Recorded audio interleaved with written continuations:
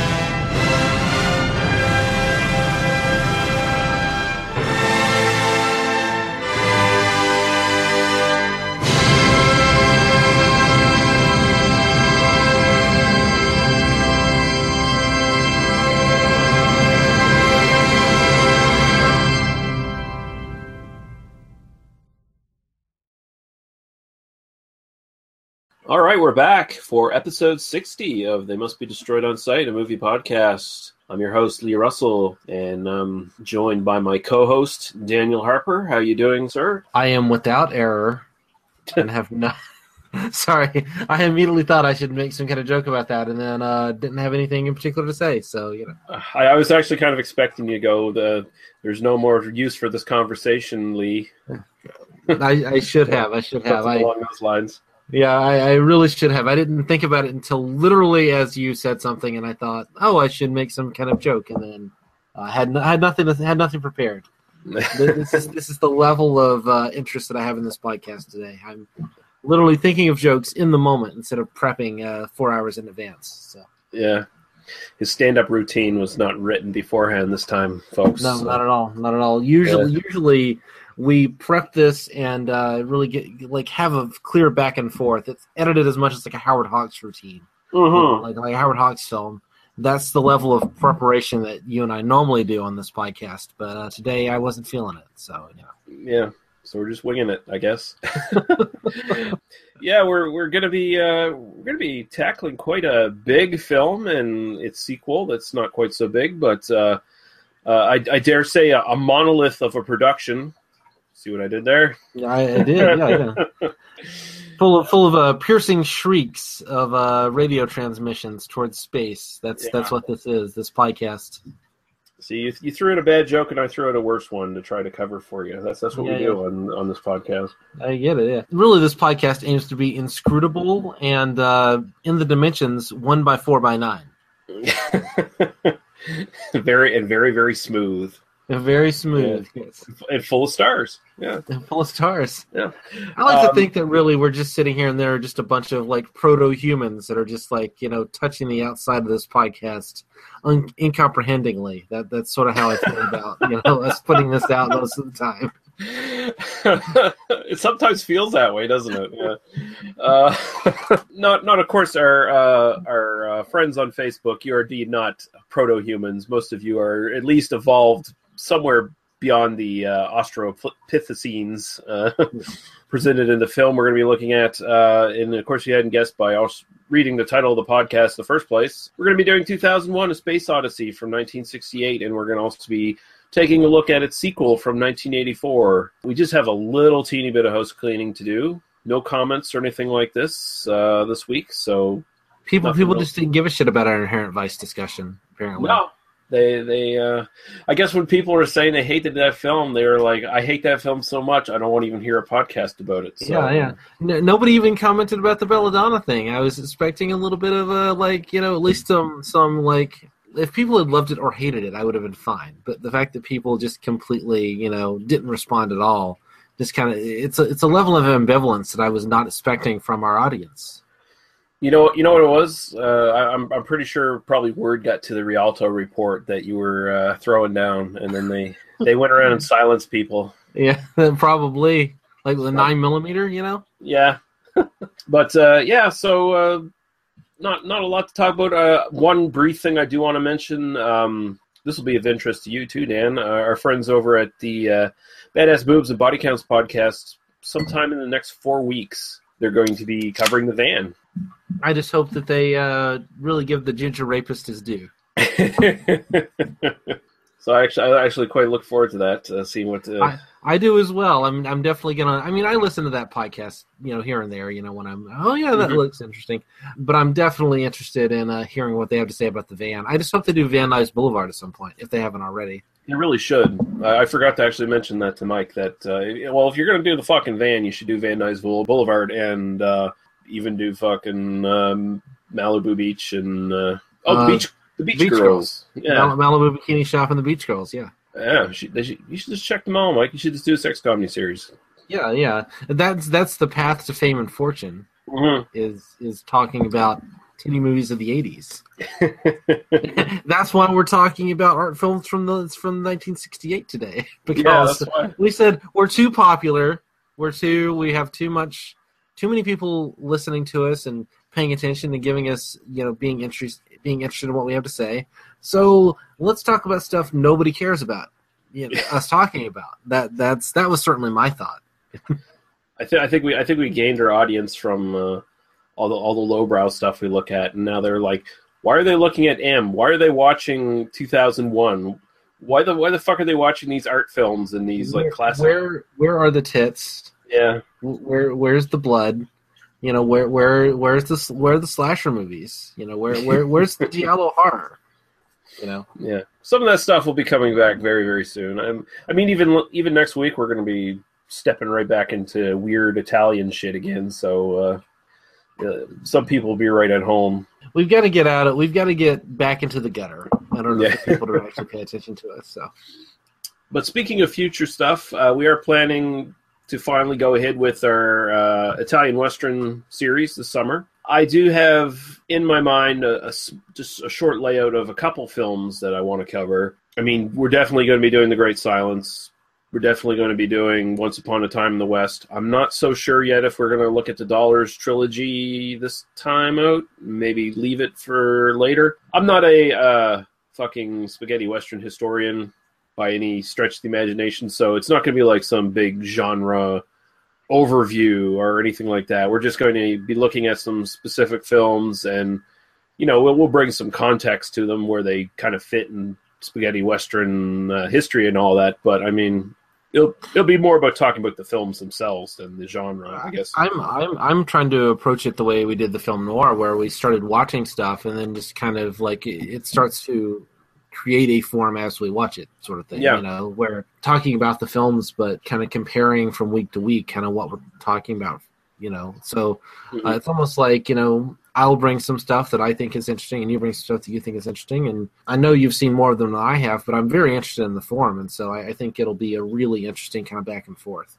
I've been looking for. I mean, I said this a couple of weeks ago. You and I have been talking about doing spaghetti westerns literally since before we started doing this podcast. Yeah. This was an idea we had, was to sit and do a bunch of spaghetti westerns in a row. So this is almost like once we finish spaghetti westerns, I don't know that I want to keep doing the podcast. Like I feel like it's just like we're done at that point, right? Like we don't have anything else to talk about.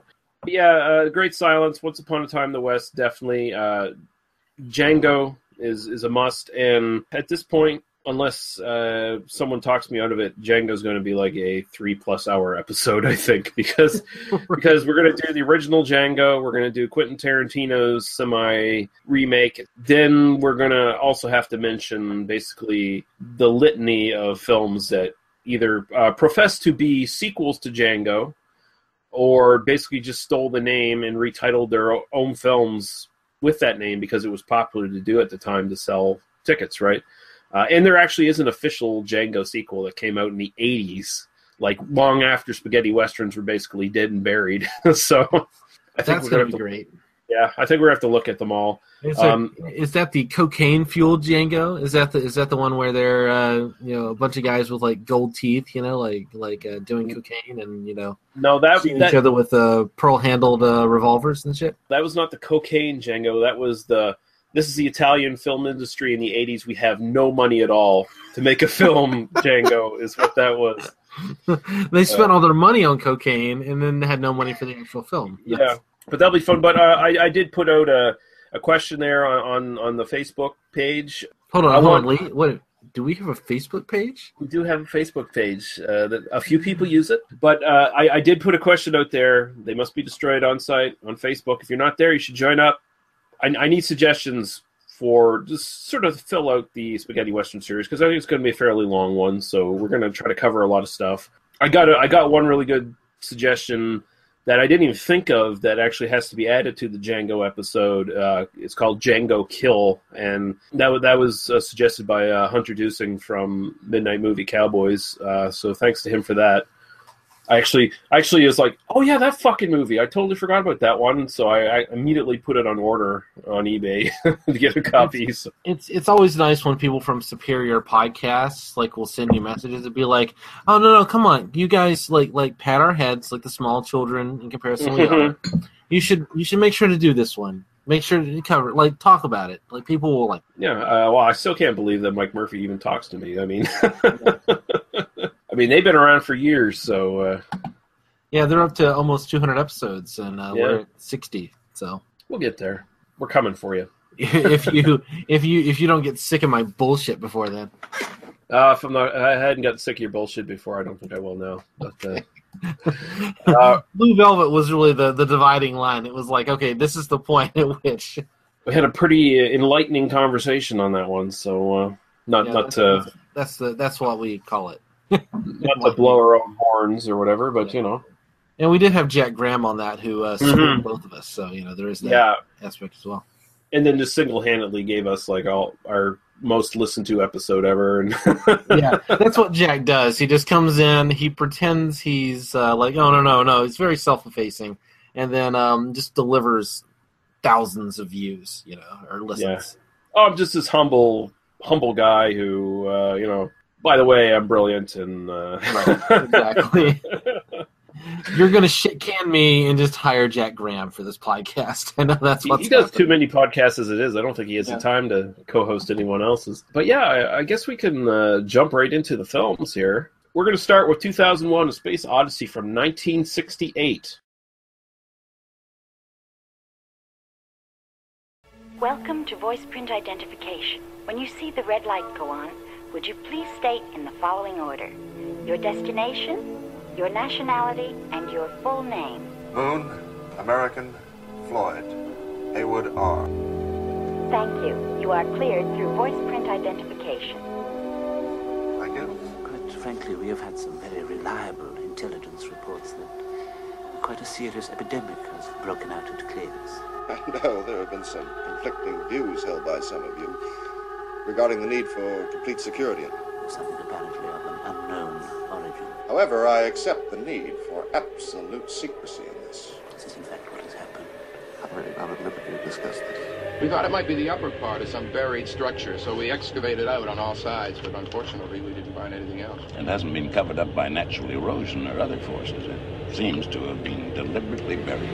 4-million-year-old black monolith has remained completely inert, except for a single, very powerful radio emission 3 weeks ago, the American spacecraft Discovery 1 left on its half-billion-mile voyage to Jupiter. The sixth member of the Discovery crew was the HAL 9000 computer. Everything is going extremely well. One gets the sense that he is capable of emotional responses. Well, hell, I'm dead. If I can find anything wrong with it. No 9000 computer has ever made a mistake or distorted information. Look, Dave, I can't put my finger on it, but I sense something strange about it. Just a moment. Just a moment. Do you know what happened? I'm sorry, Dave. I don't have enough information. Made radio contact with him yet? The radio is still dead. Hello, Hal, do you read me? Hello, Hal, do you read me? You read me, Hal? Do you read me, Hal? This mission is too important for me to allow you to jeopardize it. I don't know what you're talking about, Hal. This conversation can serve no purpose anymore.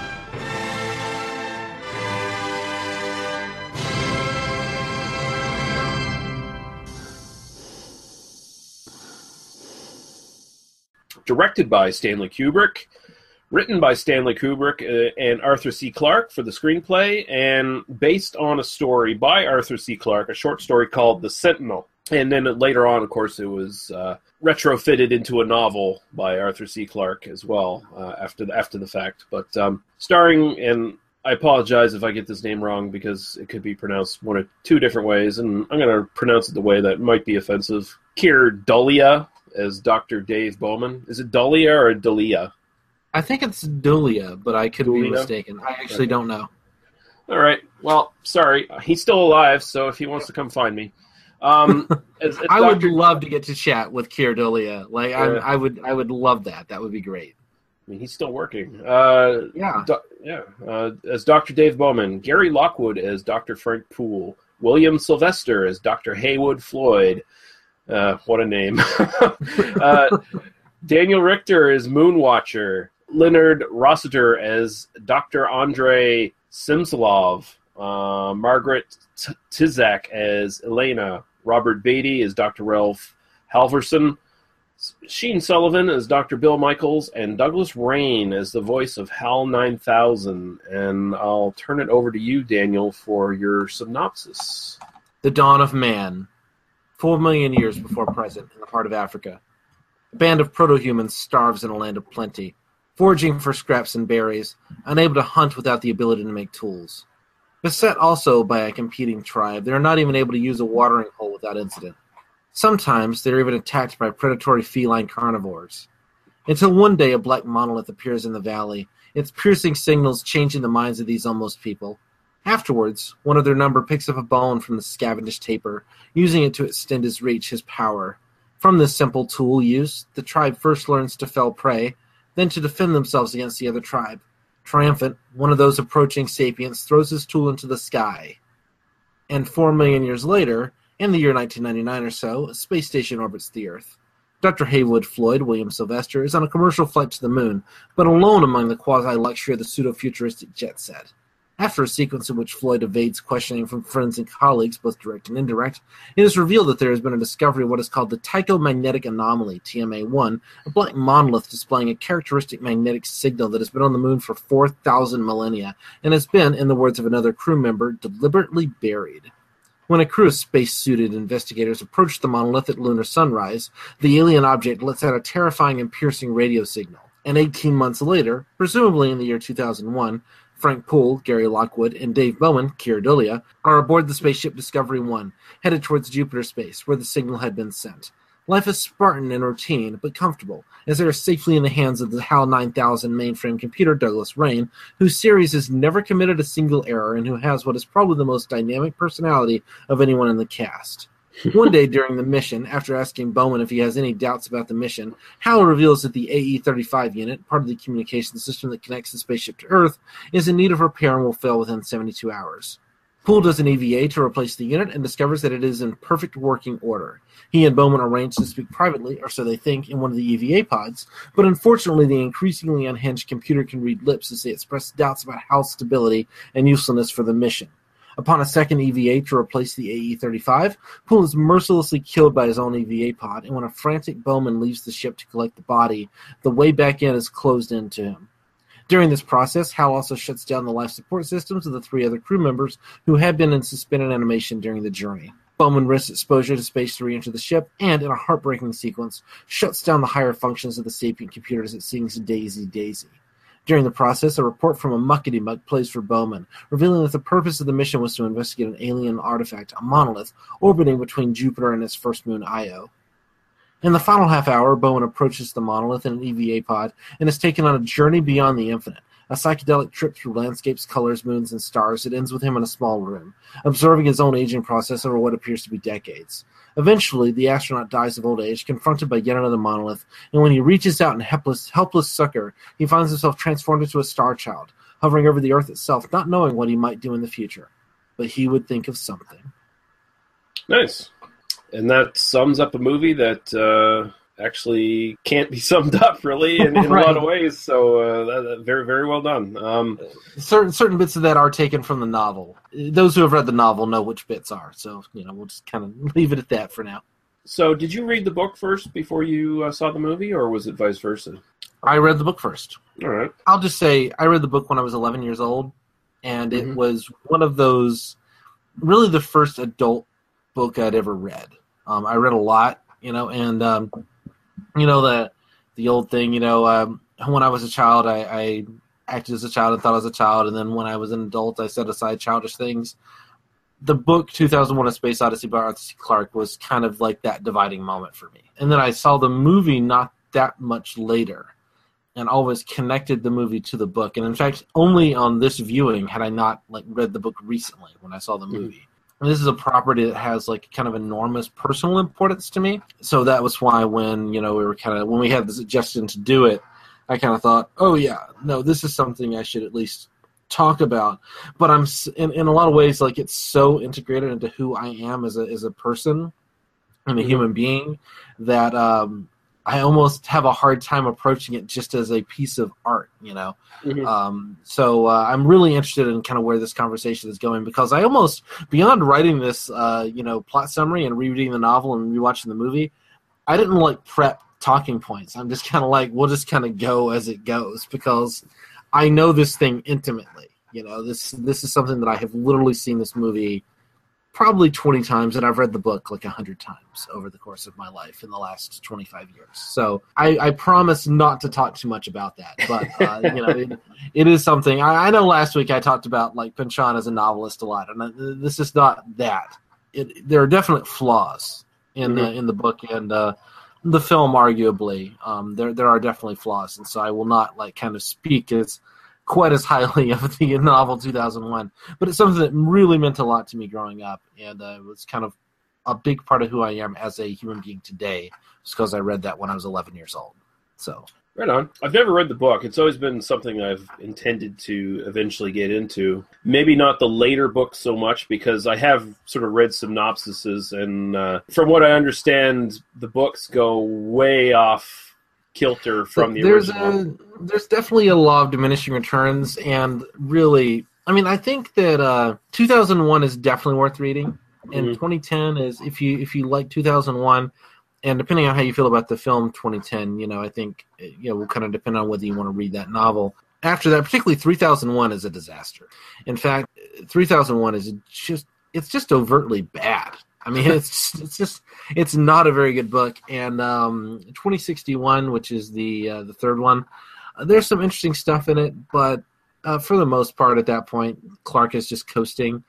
He was definitely kind of getting on in years. Even though it's only written a few years after 2010, it was not. I had no desire to reread that for this podcast. It was definitely because I did reread 2001. And I thought about doing 2010. But I do, those two I've read over and over and over again. I kind of have those kind of pretty much at hand. There's some interesting stuff in 2061, but there's not nearly as much interesting as maybe Clarke thinks there was in that novel. so there's definitely a point of diminishing returns. But I would highly recommend anybody that has even a passing interest in the film and Kubrick's film should probably read the novel. It's you can buy it for $5 or $6, in a used paperback or whatever.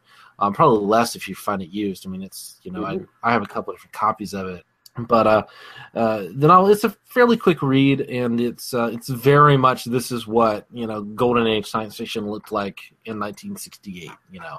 It's very. I'll talk a bit about the novel as we kind of get into it, but it's very dry and technical, but with kind of the heart of an artist. I mean, there is this sort of sense of Clarke, of the kind of big three science fiction writers who are Asimov, Heinlein, and Clarke. Clarke kind of had the soul of a poet the most. He was definitely the one who was really interested in these kind of big picture ideas of, kind of human evolution and, kind of what, the future might hold, like far future might hold. Not that Heinlein and Asimov weren't, but Clarke definitely had a sense of kind of the humanistic impulse and this kind of big picture curiosity, and that really infects a lot of his novels. I mean, he was definitely the artist, of those kind of three white guys. I'd say Clarke was also a gay man, which I didn't know until several years after he died, actually. Arthur Clarke was somebody, when he died, I actually mourned. I actually was like, that was somebody who I really wish I'd gotten to meet during his life. He died in, I think, 2007 or so, not long after George Carlin died, which is another death that I kind of took personally. I think Carlin and Vonnegut and Clarke all died within a year of each other. Yeah, it wasn't too far apart, was it? No. So and those were all deaths that really kind of hit me hard. Clarke definitely has that sense of the numinous. He has that sense of kind of the big picture. I don't want to use the word spiritual because Clarke was always a rugged materialist. He was always an atheist. He was always he was never really interested in kind of exploring spirituality. But I think Clarke kind of had this idea that there are bigger things in the universe and that those things might be not quite as knowable as we would like them to be. And a lot of his later work kind of explores this idea of kind of that the things that we call religious might have some kind of physical manifestation, but we just don't quite understand what they are. I have read The Sentinel. Okay. I read that quite a while ago, though. It's probably been 20 years now since I read it. And I read that because some of the themes in it attracted me to it. I've been a big fan of H.P. Lovecraft for the longest while, and you could argue that some of his stuff is kind of proto-sci-fi in a way. Yeah, absolutely. And a lot of his themes, like he also was, apart from being a woman-fearing racist, he was also, in many times, a brilliant writer. And he was also an atheist, and he explored a lot of these themes like human evolution, basically how small we are in the universe, how there are things that are unknowable to us that we should probably not know, we should probably not step into, before we're ready at the very least. So when I heard about The Sentinel, it seemed like there was a lot of themes that were similar in that story, and there were. It does have that kind of same sort of through line of us being very, very small in the universe and not being the most important thing in the world. Well, Lovecraft kind of says, there are these old ones. There's this kind of these eldritch horrors, and that contact with them will drive you mad because they are so big and so alien and so malevolent in some cases that you're just better off not knowing. Clarke kind of approaches that same general idea, but kind of says this is something that we can investigate, and this is something that, as human beings, we should investigate. But ultimately, kind of leaves you with, particularly in 2001, leaves you with a lot of kind of big questions rather than specific answers. But I think the novel 2001 is very much kind of focused on these are the methods that we use to explore this. These are the different ideas, and that was what, me as an 11-year-old, responded to this idea that the universe is hypothetically knowable, even though it's kind of big. And the whole point is the space between Earth and Jupiter is so massive, and yet it's such a tiny, tiny fraction of the length to the nearest star, which is some microscopic fraction across the galaxy, which is so the universe is this giant thing, but we can hypothetically understand it if we approach it kind of systematically and with the will to do so. Yeah. And the novel is all about that. Kubrick kind of despite kind of really taking the literal events of the novel and translating them pretty directly, Kubrick kind of turns it into this meditation on unknowability. And I think the film is arguably about kind of this the squares, these kind of very dull and kind of straight-laced human beings coming into contact with basically psychedelia in some ways. Like that's certainly the perspective. Kubrick was the film almost is a repudiation in some ways of the novel, and I think in some interesting ways. Everyone who looks at 2001 immediately responds to just the aesthetics of it instantly because it is so striking. I mean, I saw 2001 the first time as a kid. It played on TV a lot, so I don't say I'd necessarily watched it all the way through as a child, but I had always seen it in parts here and there. It's just Saturday mornings and stuff like that. It would play. I had a recorded version from like TNT or something. Like TNT had aired a without commercial interruption widescreen version of it when that was unique. Sometime in the early 90s in 92 or 93. And I had recorded it at that point, and that was the version that I had to watch. And I used to rewatch it, on a fairly regular basis. But only watching it for this podcast was the first time, because it's on Netflix right now. It was the first time watching it high definition on a big TV, and it just a very different experience watching it in really good quality version all the way I got to this week. So it was really nice to get to see it. Sorry, I was just telling you that the version that I grew up with was the recorded off TV version. But yeah, so of course the stuff I was watching was 4:3 chopped up for TV shit.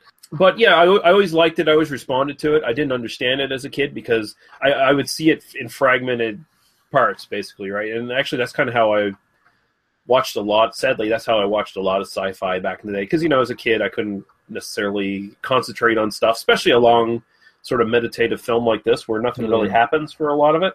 But then when I finally got to the point where I could appreciate it, you look at this film, and I love the way it's designed. You look at the spaceships, you look at the clothing, you look at the haircuts, everything like that screams to me what 1950s sci-fi could have done if it had the budget to do it. Because all of these guys, you're right, there is a throwback kind of aspect to the actual people. The technology is a bit futuristic, and I will say this, out of all the classic sci-fi films that you can think of, that I can think of at the very least, this is one of the few that, even though some of the technology comes off a little dated, especially visually, for the most part, I think it still holds up as looking futuristic and utilitarian, and that's the way the spaceship should look. This is where Kubrick basically hired a bunch of ad people and a bunch of design people. This is really a triumph this isn't really a triumph of narrative. The narrative is what it is, and I think that there's some really interesting stuff kind of going on thematically and idea-wise. But ultimately, this is a film that's about how it looks. Yeah. And Kubrick knew that, and not only kind of brought his Kubrickian genius to it, but hired a bunch of people to design, okay, this is what an ad is going to look like. This is what a logo is going to look like. 33 years later, kind of thing. And so, no, 2001, the film doesn't look very much like 2001 as it happened, but it does kind of look like, the Apollo program 30 years later. At the time that this film was released, this film was in production for 4 years. And in fact, Clark and Kubrick collaborated very deeply on the story. The novel very closely matches the film. Even though the novel kind of goes to a lot more depth, it kind of explains some things that are left unexplained in the film. And there's the biggest difference between the film and the novel is that in the novel, the monolith is in orbit around Saturn, not Jupiter. And so there's a flyby of Jupiter, and then they go on to Saturn, which was basically just they're making a film, and it's just kind of there's no point in doing that. Let's just jump and just do it around Jupiter. So they couldn't reproduce Saturn because everything this is all practical effects. Yeah. And apparently they couldn't reproduce Saturn's rings properly for the effects. So that's interesting.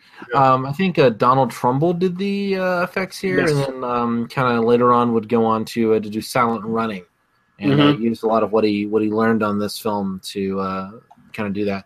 Sorry, we said in the pre-show we weren't going to talk about the special effects, but well, we're just skimming through it because I mean, honestly, we're not even scratching the surface of this stuff. Actually, Douglas Trumbull is his name, but he's gone on to do a lot of amazing stuff himself. Yeah. This is one of the most studied films of all time, and so like it is a little bit like M. Where it's like, what do we have to say? We're just a couple of fucking assholes on the internet. The one reason I wanted to do it is just because it meant so much to me personally growing up, and I wanted to revisit it and talk about it with you. So, and that's kind of the one thing I would recommend. There is this, and I did share this to our Facebook group earlier this week. I would recommend anybody who's interested in this film and kind of the process of the writing of it and the production of it. There is a book called The Lost Worlds of 2001. It was published in 1972, and it includes a lot of the kind of early drafts of kind of early chapters and the different things, the different ideas that Clark and Kubrick had in terms of like how to, because they had this idea of kind of following on from the Sentinel, basically, of kind of, there's this thing we find on the moon, and what is it? And it sends off this signal, and maybe it's a threat, and maybe it's not. But they had this idea of kind of following on from that, but they really didn't know where to go from there. Like what, and that story can kind of go anywhere. Yeah. And so there are lots of different kind of ideas that they kind of played with. And I actually did read that book many years ago, 20 years ago. But I did kind of glance back through it because there's a PDF available online, and you can read that for free. I would recommend kind of Googling that, The Lost Worlds of 2001, and at least giving it a glance. I think it's worth visiting kind of how the mindset of Clark and Kubrick changed over the 4-year production process of the film. Yeah. Just going back to the just sort of how the humans are presented in this film, and I think that's one of the major criticisms people go for, of course, is that A, the movie's too long, B, the actors are all kind of like mannequins, basically just being posed by Kubrick and not really having much emotion. I think a lot of people kind of miss that was kind of the point, though, in a lot of ways, because when you think about it, these monoliths basically represent sort of touchstones that every leap in our evolution sort of is going to strive towards. So I think he's kind of trying to make a point that we've become so, our race as a whole in 2001 in this story has become so comfortable and so stagnant and so Spartan and so dull, really.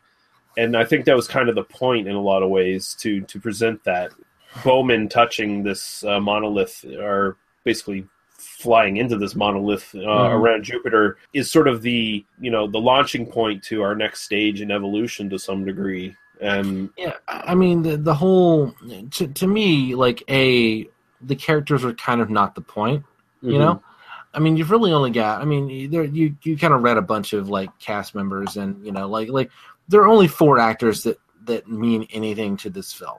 And that's the actor who plays Haywood Floyd, and then the 2 members of the crew, Bowman and Poole, and then HAL 9000. Those are the only 4 people that mean anything. There's not to say there aren't other talented actors in the film. The body actors who did the Proto-Men at the early and that sort of thing. Great performances. I'm not complaining about their acting. This isn't a film that's fundamentally about these people. It's about the world in which these people are. I also think that when you look at the nature of the communications that these characters get from Earth, there's a conversation that Floyd has with his young daughter early in the film.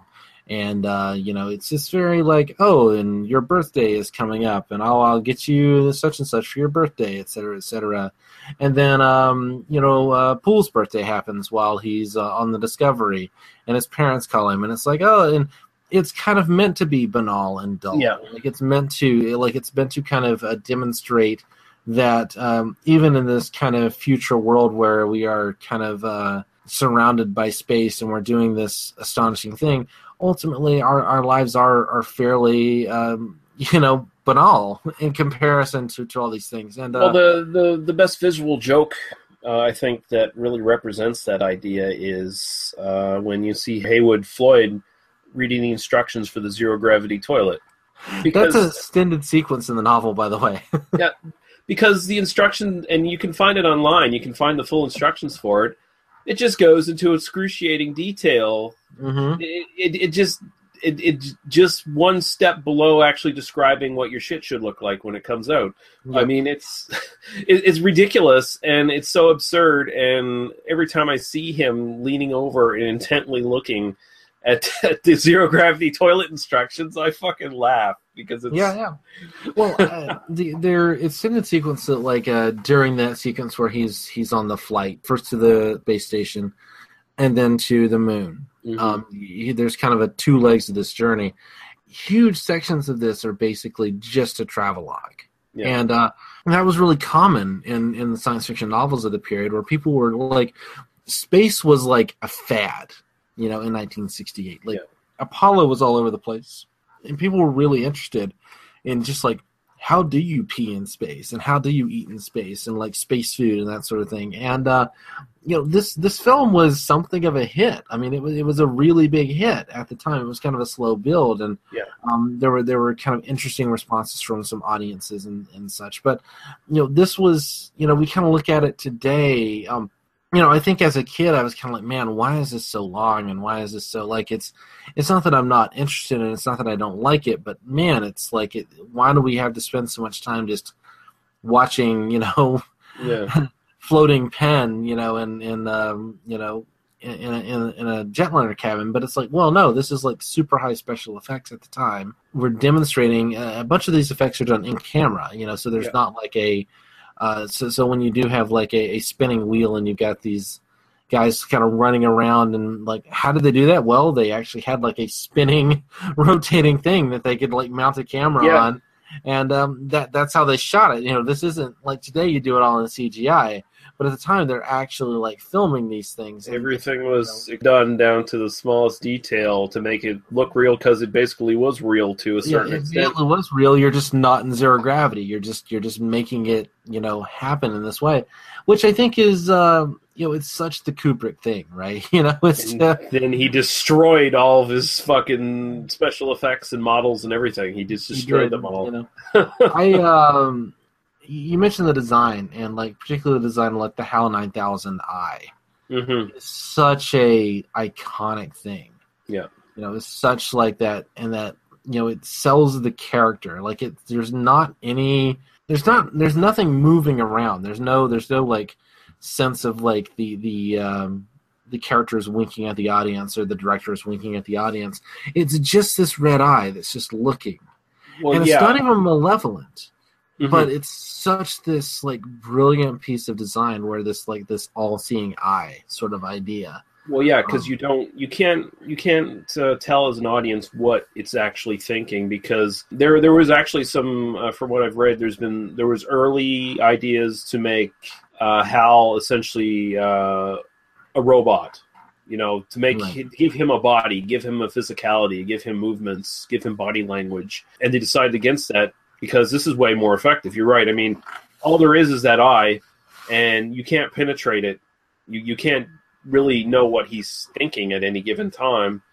And it actually makes the suspense much more interesting, because if you had a robot there, one of their biggest fears, honestly, was they were afraid that any sort of robot they depicted would be incredibly dated very soon afterwards. So, which is probably pretty true. I mean, it would probably end up looking like the one from or Robbie the Robot or whatever, right? Right. So, I would be fascinated to see the design of it, to kind of see what they were doing, particularly kind of having read The Lost Worlds of 2001, and there are some, kind of hypothetical ideas. And one of the things that they're trying to connect is this idea of like what a future intelligence, what a, advanced civilization intelligence will look like. And basically it's like, we leave our meat behind very, very quickly in our future evolution, and we all kind of become these computers, basically.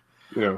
And so there is this kind of thematic connection, like HAL 9000. He's not just, this kind of malevolent computer, because I wouldn't even argue he's malevolent. He's not. No. He's very dedicated to the mission. He's reasoning in a very concrete way but he's reasoning in a way, and because he's been given conflicted mission objectives. Yes.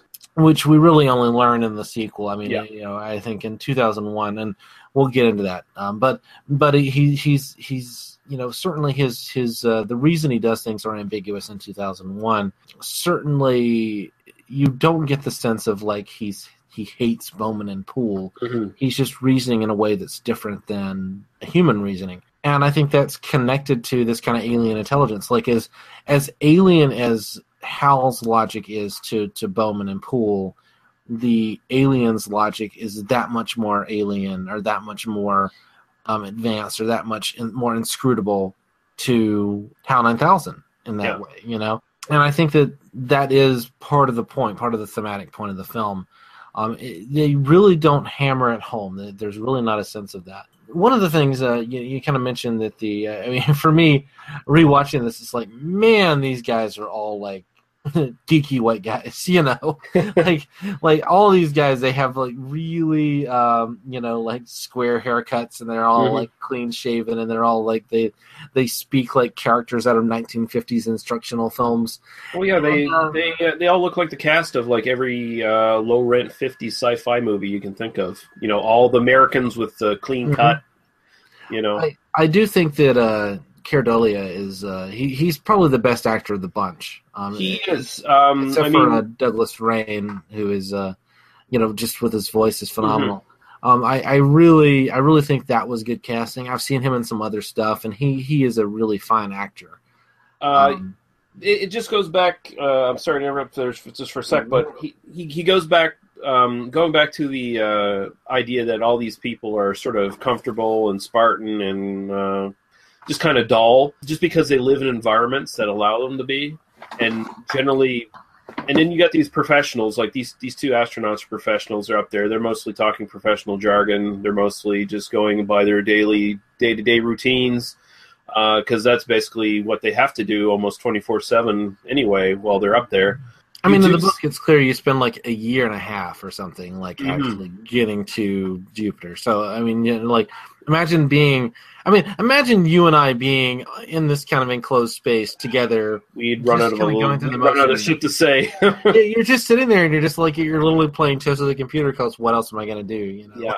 But you do see Delia's acting come out in the sequence where he's locked out of the Odyssey, and he has to try to get back in by basically sort of ham-fistedly sticking the back of the pod to the emergency entrance or whatever, and blowing himself back into the ship. But you see where he's talking to HAL 9000. He's like, "Can you hear me, Hal? Can you hear me?" And depending on the cut of the film, you see some cuts of this actually cut out like the multiple times he asks if Hal can hear him. Did you hear what I said, Hal? Blah blah blah. Which actually add a lot to the suspense in the film, I find, because it kind of makes Hal feel a little bit more sadistic, because he's basically ignoring Bowman for an extended period of time, almost like he's contemplating, what will I do with this guy? But you see the stress starting to come out on his face, because he's finally put up against a situation where he has to actually deal with something. There's actually some discomfort involved, so he actually does a really good acting job, I think. In the novel, while Bowman is approaching Hal to disconnect the higher logic circuits, Hal is talking to Bowman the entire time, and basically, I don't want to say pleading for his life, but certainly, no, Dave, I'm feeling fine now. I know that but he kind of goes on into some detail and kind of talks about, you kind of hear him, reciting like prime numbers and doing all kinds of stuff to like demonstrate his fitness for duty and that sort of thing. There's some really, really interesting stuff in terms of the way that Hal is portrayed in the book is this kind of very, he's an artificial intelligence, but he's also meant to be really, really sympathetic.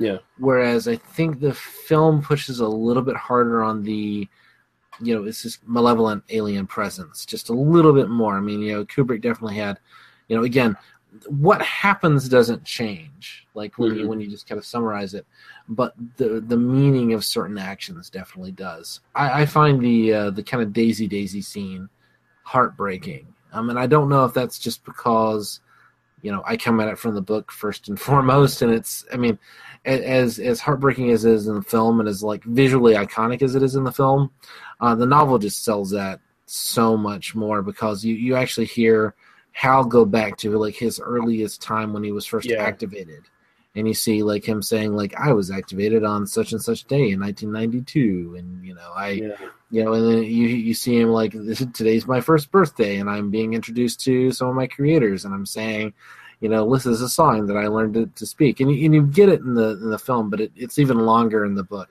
It gets to the point where it feels like Bowman's lobotomizing a child. Like he is Yeah. because he has to. Mhm. You also get after he does shut Hal down, you get this extended sequence before he reaches the monolith, where it kind of details what he has to do to survive.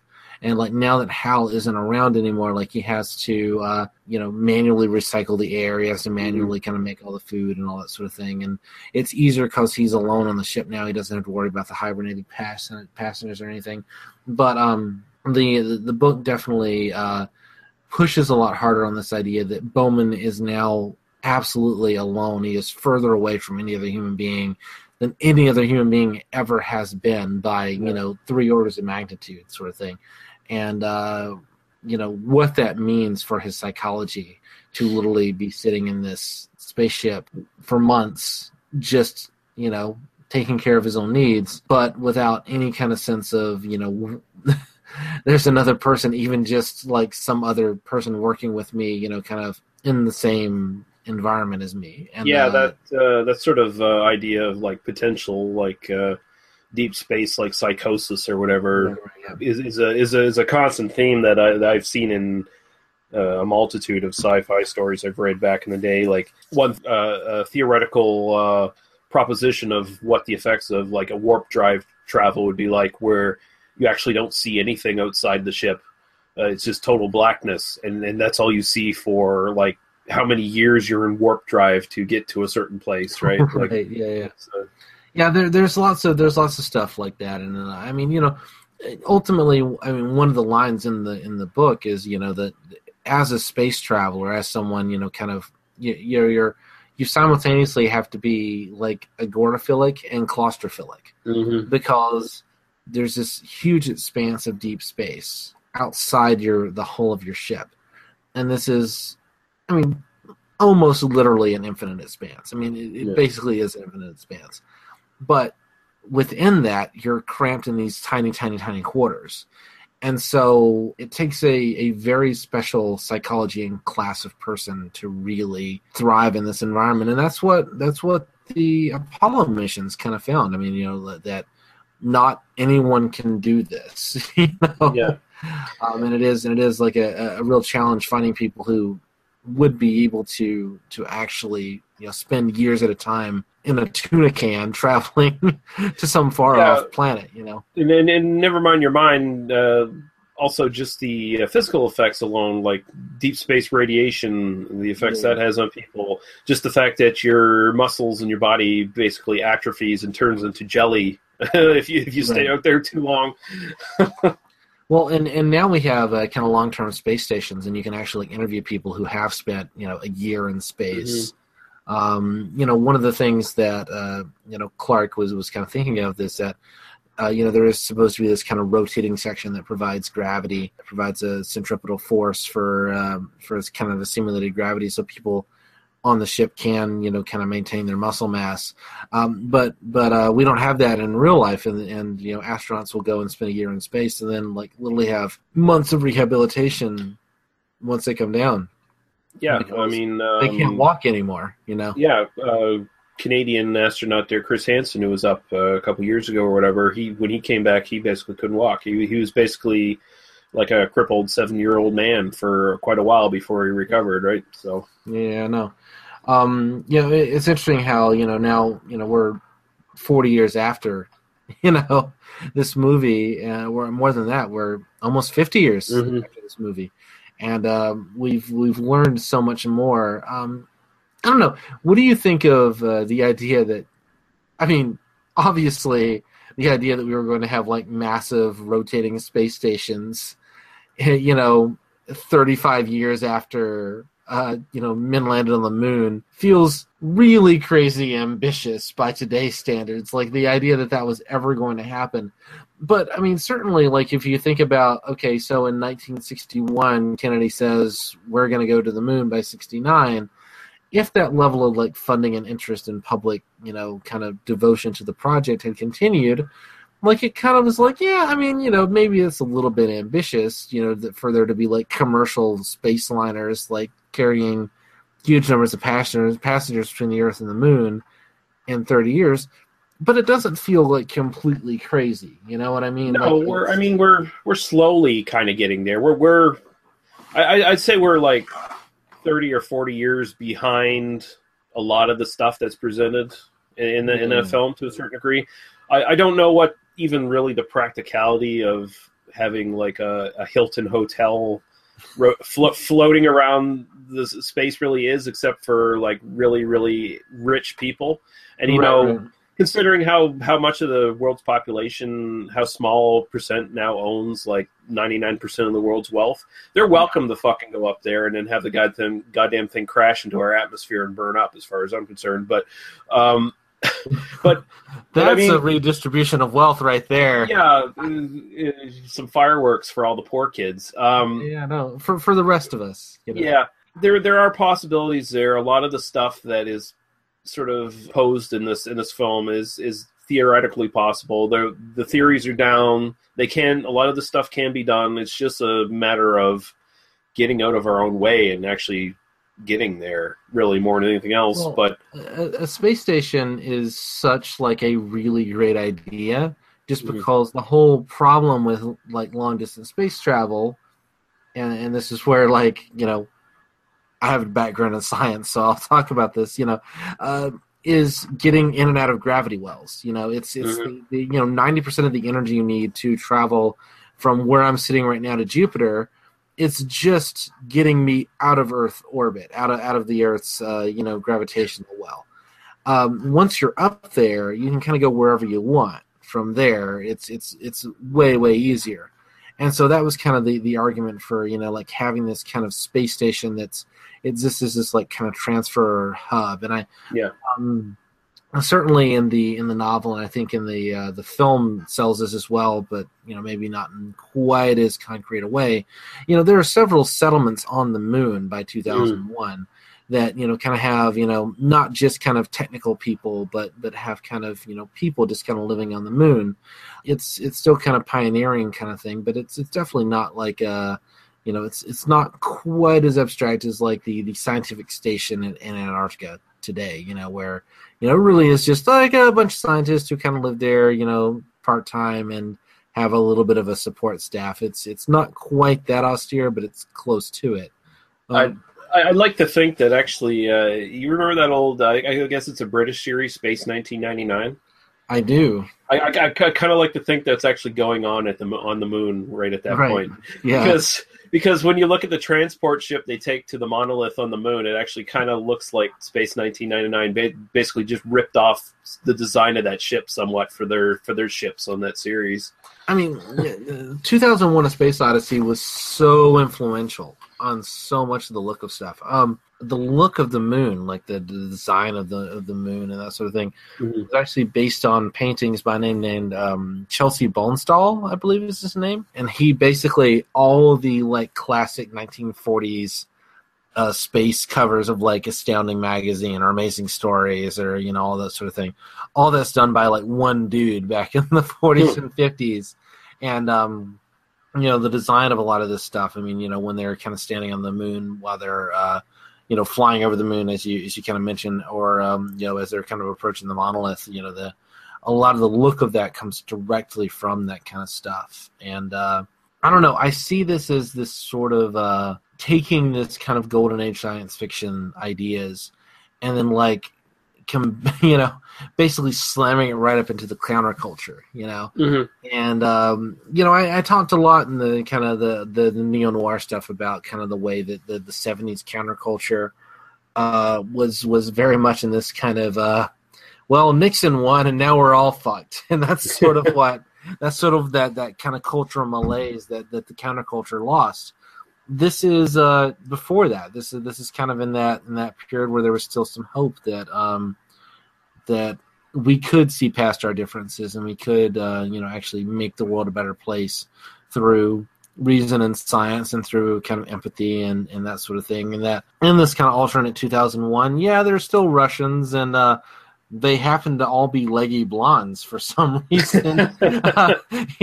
There's like one dude, and then he's got like three, brilliant leggy blonde women around him.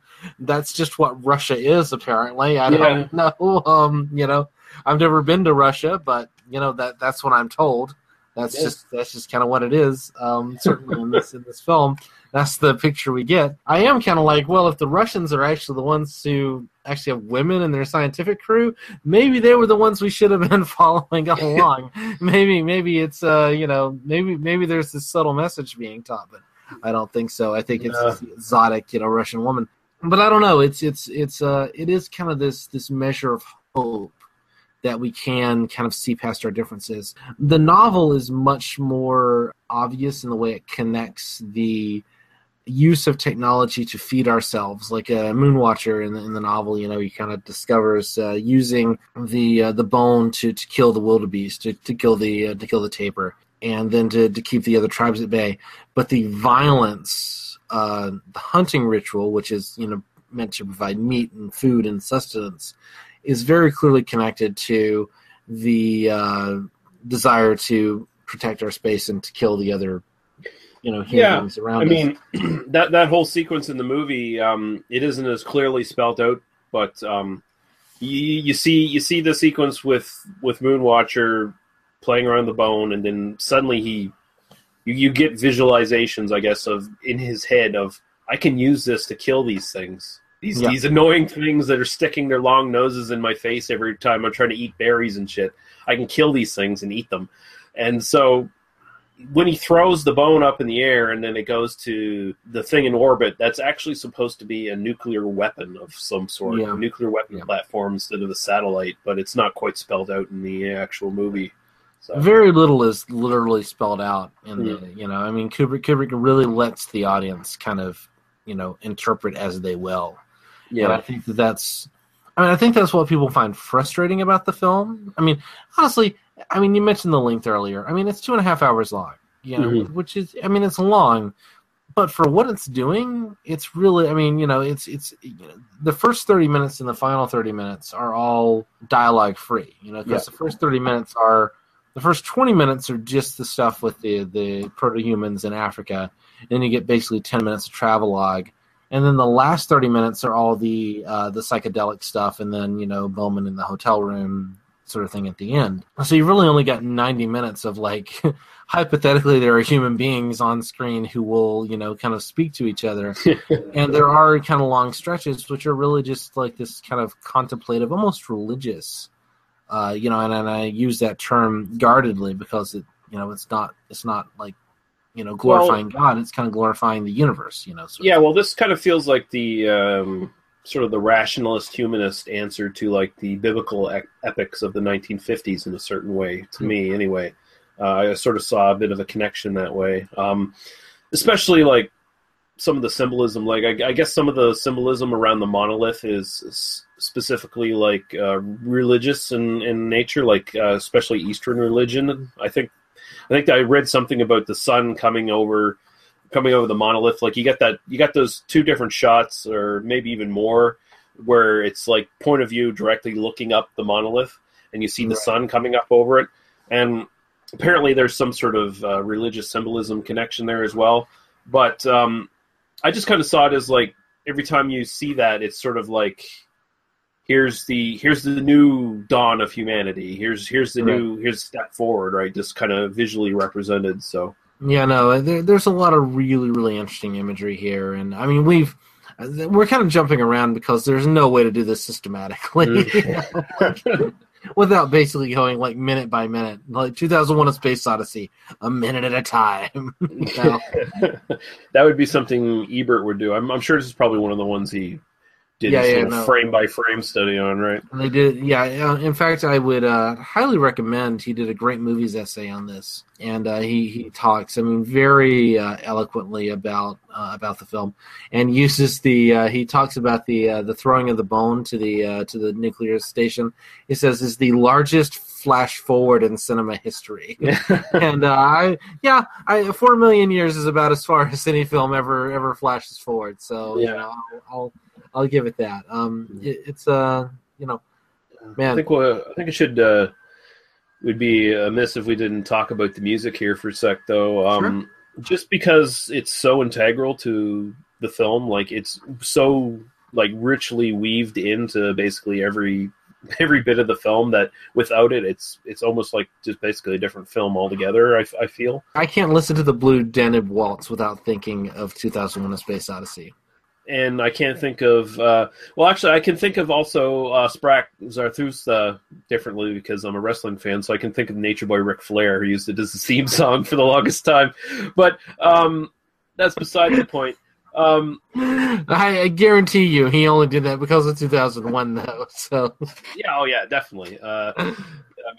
Just the awe that song sort of inspires was the whole idea. Or that bit from Spaceballs where they're dun dun dun dun dun dun. Yeah. But the soundtrack originally this was just going to have like a sort of a traditional score for film kind of thing. They originally had Alex North composing stuff for this, but Kubrick basically just said, "Fuck that! I'm not using his score," and forgot to tell him. By the way, he paid him and never told him. So I guess when he went to see the film, he saw that none of his music was actually in it. But it was originally supposed to be Alex North. There was another guy who was also hired on who was supposed to do stuff as well, also wrote a score for it that just totally got scrapped. Instead, Kubrick decided to use a bunch of stuff from... I looked up this pronunciation so I get it right. I was going to say Gregory Ligeti, but apparently it's pronounced George Ligeti, and he did all kinds of these polyphonic kind of compositions. So basically, Kubrick stole his music without paying him, and without telling him as well. So you get fucking Lux Aeterna, Atmospheres, Requiem, Adventures, all by Ligeti, in part at least, different parts, repeated some of them throughout the film. And apparently Ligeti also didn't find this out until he watched the film, and he actually sued Kubrick and won money. So apparently it was a pretty costly... Well, good for him, you know. Although this film, when I apologize, I'm going to be slightly insulting here. Would he give a shit about this guy if it hadn't been for pretty much? Although I will say, Ligeti's stuff is pretty goddamn unique. He was like the first pioneer of like a lot of the techniques he used, and his stuff is the music is gorgeous. Do I need to say the music is gorgeous? I apologize. Yeah. The music is phenomenal in this film, and rewatching it, I was just struck by it. I typically will listen to the scores for the film while I'm doing the plot summary. Like, kind of gets me in that right headspace to kind of do it. And Ligeti, like, I've listened to this music again as a child, like over and over and over again, and now it's all on YouTube, so I can just Yeah. Ligeti stuff works so well in really giving this sort of air of cosmic dread, like how small we are in the universe. Like, his stuff is always used in those sections of the film where mankind has just run up against something it doesn't understand and can't properly deal with. If it was made today, it would be a Philip Glass score. But But the Ligeti stuff, that's the closest I've ever seen to like the perfect kind of music for like a H.P. Lovecraft inspired film. Like, his stuff should be used in those films, but of course they probably have to pay for it at this point, so it's stealing it like Kubrick did. But yeah, of course you get the Blue Danube as well, and you get also Sprach Zarathustra. I'm probably not pronouncing that correctly. Also Sprach Zarathustra, I believe. Zarathustra? Okay. Well, that was close. Whatever. I probably fucked that up. So, nobody... Everybody go to our Facebook group and tell us how to pronounce this. That's the... Yeah, you know what? Richard Strauss is dead, so fuck him. And then, of course, you have Daisy Bell, which is just an old traditional song that I think that rose to popularity in like fucking vaudeville and stuff like that. That was kind of one of those kind of songs. But yeah, I mean, without the sound, this is one of those films that you think about and you just can't think about without the soundtrack, like Once Upon a Time in the West and something like that, where it's just so integrally weaved into the fabric of the film. And I mean, the score is very top. It's very top level on this. And especially since there are huge sequences of the film that don't have dialogue, you need some kind of score or some kind of sound design or something in order to really like sell what's going on. The score is phenomenal here. One other element I'll mention, because I think we are kind of moving into 2010, and I just rewatching the first 20 minutes of this, the Dawn of Man sequence, I was struck by how gorgeous the photography is. And those are actual photographs. That's not filming, and it's all soundstage stuff. Yeah, no. It's definitely on a soundstage, and it looks like it's on a soundstage, but it's gorgeous nonetheless. And I just wanted to point out how those kind of wide expanses. It almost looks like a Western. But it's supposed to be the origins of humanity, and I really responded to the photography in this kind of watch through for this podcast, because I hadn't really noticed the last time I had watched it, like how gorgeous just the rock formations in the sky and everything were. But it's truly gorgeous stuff, and I think people that kind of overlook those first 20 minutes and the power of the cinema of those that first sequence are ignoring something really wonderful, So I'll just kind of leave it at that. We talk a lot about, there's a sequence with the apes and that's fine and it's iconic and all that sort of thing, but and then it kind of moves on to the space stuff where we kind of care a little bit more. For me, that first 20 minutes is still really powerful, invigorating cinema. But you do have to kind of go with it as what it is, as opposed to kind of pretend it's something it's not. Yeah, I agree. I'll just get to a couple little quick things about this, and then we'll move on to 2010. The budget for this was $10.5 million to about $12 million estimated. Worldwide, after all these years, I guess initially it made about roughly like $15 million or something like that domestically in its first little run. But as of now, it's about $190 million after all these years. So it's definitely gone up a little. It's done a little bit of business in the last 40 or 50 years. Is what you're saying. There are stories of like hippies who would like buy tickets to it, and then like after during the intermission they'd go smoke, and then they would come back and they would lie on the floors of the theaters and just let the psychedelic section kind of wash over them while they were high, which I think is that sounds great. I totally believe those stories. Apparently, that's how the film made money. Basically, was the hippies going to see it over and over again back in the late '60s. But wait, hippies don't have money. What are you talking about? They were the rich hippies, the trust fund kids who dropped out.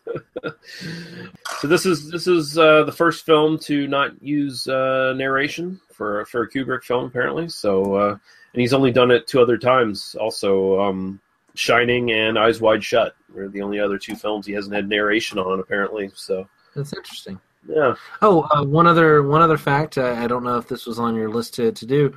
So you mentioned the pan and scan version of this. He saw apparently a TV cut of this, a pan and scan version of it, and was so incensed with what they did to his cinematography that from here forward, he actually edited and shot all of his films to be viewable either in 4:3 or by in an anamorphic widescreen. So the DVD of Eyes Wide Shut is actually a 4:3 DVD, but it's because Kubrick designed it to be viewed in either widescreen or full screen, which I think is amazing. That he was so mad about it that all of his future films would look good in either format because he hated it so much. And that sounds like something only he would do. Can you imagine, like, as brilliant as Kubrick is, he then has to, like, do it twice, essentially? Yeah. Like, I totally believe it. I mean, just the stories of all the takes for the stuff he was doing in The Shining, where he basically just turned Shelley Duvall into a sort of gibbering wreck. Yeah, into Jess Franco and what's the film version of Among the Living Dead? Basically, that's what Shelley Duvall was at the end of. This was filmed in MGM's Boreham Wood Studios, right next to where the TV series The Prisoner was being shot, apparently. And apparently Patrick McGowan borrowed some of the special effects footage of the Starry Sky for one of the Prisoner episodes, but it never officially made it into the series. But apparently, if you go to certain DVD releases and stuff of The Prisoner, you can actually see it on the extras or something like that, I guess. So that's kind of interesting. I like The Prisoner, so but I'm not doing a podcast on The Prisoner, by the way, just in case you throw that out there. I think we got enough podcasts. We're whores. We'll do anything. If we get 15 people who are like, yeah, listen to you talk about The Prisoner, it's like, fuck, we're doing The Prisoner. Done. According to just Douglas... don't invite that Daniel asshole onto that podcast. That's what they'll say. I think if we did The Prisoner, I'd make Jack Graham do every episode with us. That's what I'd do.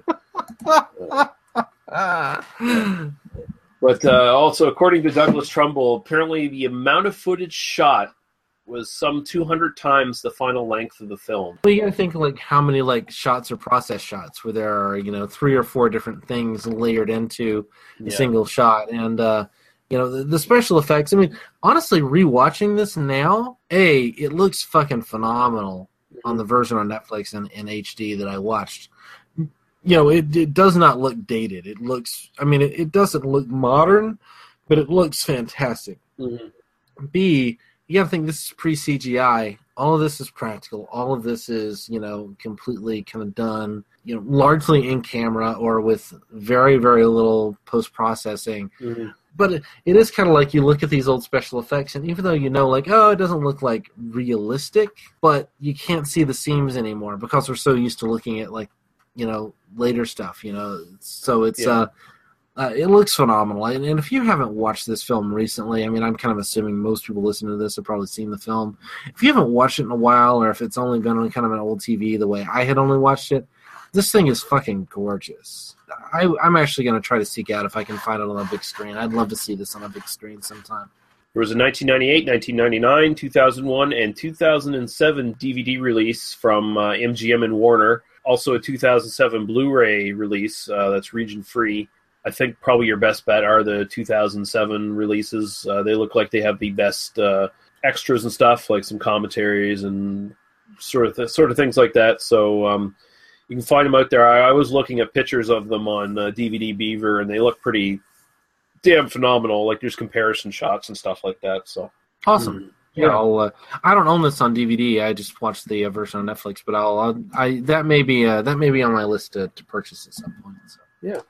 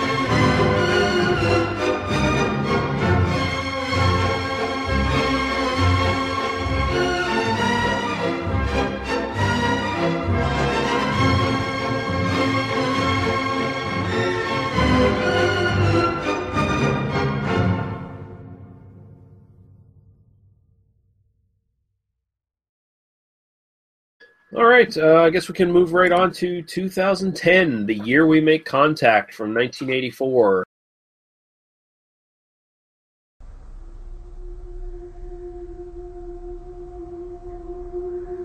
How are you going to convince your people to allow Americans to go on the flight? We are going to get there first, and you have the knowledge to make the trip work. I'm going on the flight. How far away is Jupiter? Far. Mommy said you're going to be asleep for a long time. Are you going to die? Dr. Floyd. Dr. Floyd. Dr. Arlov has encountered some strange data coming from Europa. I will send Max down with a pod. I wouldn't do that. Oh, really? You want to send a pod down there, send an unmanned one. Hey, a piece of pie. Cake. Piece of cake. Cake, yes. If this date is correct, then there's something down there. It is correct. It was organic. There was life. Is it moving? Yes. It's incredible. Listen for a minute. We've got to get out of here. I can't just order us to leave here for no reason. Forget reason. There's no time to be reasonable.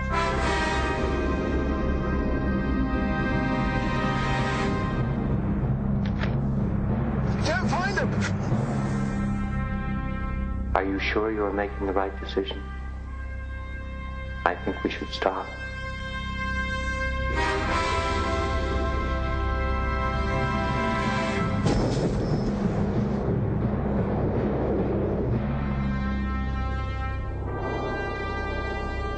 You see, something's going to happen. What? Something wonderful.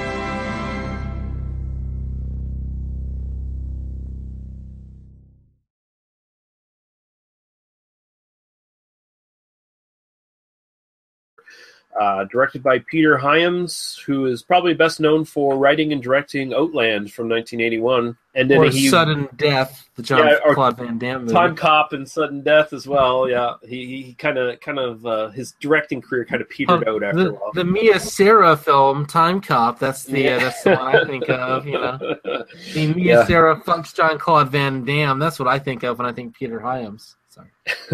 Written by Arthur C. Clarke, of course, based on the novel, and Peter Hyams did the screenplay, and it's starring Roy Scheider as Dr. Haywood Floyd, taking up the role. John Lithgow as Dr. Walter Kurnow, Helen Mirren as Tanya Kurbuk, Bob Balaban as Dr. R. Chandra, Keir Dullea reprising his role as Dave Bowman, Douglas Rain reprising his role as Hal 9000, Madeline Smith Osborne as Carolyn Floyd, Dana Eclair is Dmitry Mozovich, and who cares about the rest of them, really? I didn't even need to list off the last two. So, yeah, if you have a synopsis for this one, Daniel.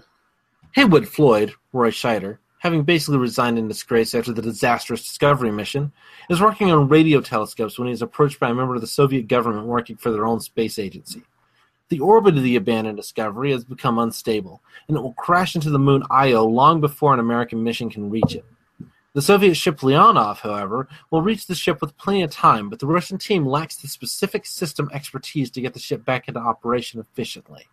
An olive branch is offered between the scientists.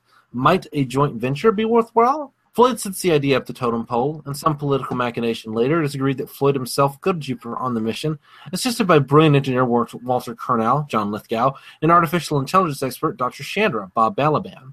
Some months later, Floyd wakes from hibernation and discovers that the Russian team has discovered some primitive life on Europa, one of the frozen Galilean satellites otherwise thought barren. A probe sent to investigate the presence of chlorophyll, however, comes to a bad end. Someone or something is protecting the delicate ecosystem on the icy moon. After waking Chandra and Kurnow, the team begins to repair the broken-down Discovery, Kurnow focusing on the basic systems of the downed spacecraft, while Chandra explores the delicate psychology of the damaged HAL 9000 computer, Douglas Rain. Just when there is some indication that the situation is getting under control by the scientists in orbit around Jupiter, however, the political situation on Earth deteriorates, and the American government orders the Americans to stay on board Discovery, avoiding the Leonov and the nasty communist influence. While on board Discovery, however, Floyd is approached by the ghostly apparition in the form of the thought-deceased Dave Bowman, Kiridolia, warning that all humans must leave Jupiter space within 2 days. When asked what will happen, the ex-human has no specific answer, merely answering, something wonderful. In violation of his government's orders, Floyd meets with the only member of the Russian crew I particularly give a shit about, Tanya Kurbik, Helen Mirren, and proposes a bold plan. Since the Discovery has plenty of fuel but no life support systems, and the Leonov has the life support but no fuel, by attaching the two ships and using Discovery as a sort of booster rocket, all the humans can leave Jupiter space before Bowman's deadline. Tanya agrees, reluctantly, and in a thrilling action sequence, everyone gets the fuck out of Dodge just as a mass of millions of monoliths is seen eating the giant planet Jupiter alive. As all are escaping, the planet collapses in on itself and becomes a small star, later called Lucifer, and the 4 innermost moons are bathed in light and heat. A message from the alien presence, presumably he formerly known as Bowman speaking through HAL, sends a message. All these worlds are yours, except Europa. Attempt no landings there. Use them together, use them in peace. In a final shot, the surface of Europa, now covered in swampland, is shown with a silent black monolith sitting, waiting for signs of intelligent life to nudge in the direction of spaceflight. That sums up a movie that feels like it's in a totally different universe than 2001, doesn't it? Well, if 2001 is really all about like kind of exploring the numinous and asking questions that maybe have no answers, 2010 is kind of about like providing unneeded answers to the questions of 2001. The books are a lot more similar than the movies. I'll say that. Because the novel 2001 and the novel 2010. They were written 16 years apart, and it's definitely Clark kind of like using the popularity of his earlier novel to kind of like answer questions, and it was very much a money grab, to some degree. But at least there is this kind of sense of like, okay, I'm going to answer the questions you had at the end of 2001, and then pose more kind of big picture questions. Whereas I think the film, even though it follows the plot fairly well, although I'm actually really interested I'm going to ask you some questions about what you think is going on in certain scenes, just because I know what's supposed to be going on, but that's because I've read the book. The film definitely kind of ties things up with a little bow and really doesn't even really approach some of these kind of big questions and these big ideas, as to what does it mean that suddenly Jupiter is a new star system and we have this alien intelligence that, The book really kind of looks at these questions a lot more deeply. The film just kind of goes, and now look, there's another star. It's great, done, yay. It's going to sound like I'm shitting on this movie, but by the way, I'll just say right up front, I actually do like this movie. It's a pretty decent movie, but it's kind of awful at the same time. It's 80. It is prototypical 80s. Big budget sci-fi is what it is. Yeah. I kept expecting the crew of the Starship Enterprise to fly by in a Klingon warbird, so get out of our way, we got to go get the fucking whales and save the whales or whatever, right? It's very much, it feels like that. It very much looks like that. It looks like, what's the best way to put this? It looks like the Leonov looks like a Russian submarine in Hunt for Red October. Does it not? Yeah. This looks like every imitator of 2001 that came afterwards. This looks like sort of kind of a pale, and most of the big budget sci-fi films of the 80s were kind of pale imitations of the stuff that was imitating Kubrick in the 70s and such. So it does have that kind of feel to it. It just aesthetically all across the board, it doesn't really look or feel like 2001 to me at all. Of course, part of that has to do with the fact that they had to recreate everything from the ground up because, of course, Kubrick destroyed everything. So they didn't have those sets to go back to. But here, I think the biggest thing is that the people here have personalities, and they're treated just like kind of regular people with goals and they're talking to each other, and it just doesn't feel like it's the same world anymore. It doesn't feel like the same human race that we saw in 2001. And the novel, I mean, Clark definitely gets more interested in actually exploring the different ways that people interact as he gets later on in his career. This is something that, the genre as a whole, because in 1968 you could still write a novel that really didn't have any recognizable human beings in it. That was kind of all about kind of big ideas. By 1984, you kind of had to, or 1982 when the novel was written, you kind of had to have recognizable human beings who had kind of recognizable goals. And then by the 90s, you had to do things like, then he has characters who are like having like marital infidelities and all that kind of shit. Where like suddenly you had to bring that kind of gritty psychological complexity, or else people just didn't take the book seriously anymore, which has its positives and negatives, but I think that that's just a marker of just how the genre had changed in the last, in 20 years. Huge chunks of the novel just get dropped completely in terms of making the film. I don't think it hurts the film necessarily, but kind of knowing the novel really well, the novel jumps, or the movie jumps from, kind of Floyd leaving Earth and suddenly we're over on Jupiter. There's a whole Chinese mission to. So in the novel, the Chinese send up this flight called the Tsian, Tsien, and it actually they like design it so that it's like got this huge acceleration profile. It gets there way earlier than the Leonov does, and they land. And the Chinese actually discover these like creatures on the surface of Europa. And it's because of their influence that the monolith like stops allowing the humans to even land. And there's this whole subplot, and in fact, you even get like a look at like what these creatures look like, kind of underneath the ice of the moon of Europa. Europa is, by the way, even like people who study kind of like astrobiology, who are actually like realistically looking at like where might life exist elsewhere in the solar system. Europa is the number 1, 2, and 3 place where we think life probably. If there is life other than Earth in the solar system, it's probably on fucking Europa. So, and that's a very, very realistic thing, and lots of us are really excited to hopefully one day get to put a probe on Europa to see what might or might not be down there. Just as an aside. That's probably the biggest difference. I mean, there's essentially a whole like 100-page subplot that just gets completely dropped in the film. Other than that, it's pretty much like the stuff that happens in the movie happens in the book. But like the arrow breaking thing, do you understand what's going on in the arrow breaking sequence in this film? Well, wasn't it they're accelerating too quickly towards Jupiter and they need to slow down, but they need to do it in a way without expending their fuel supply?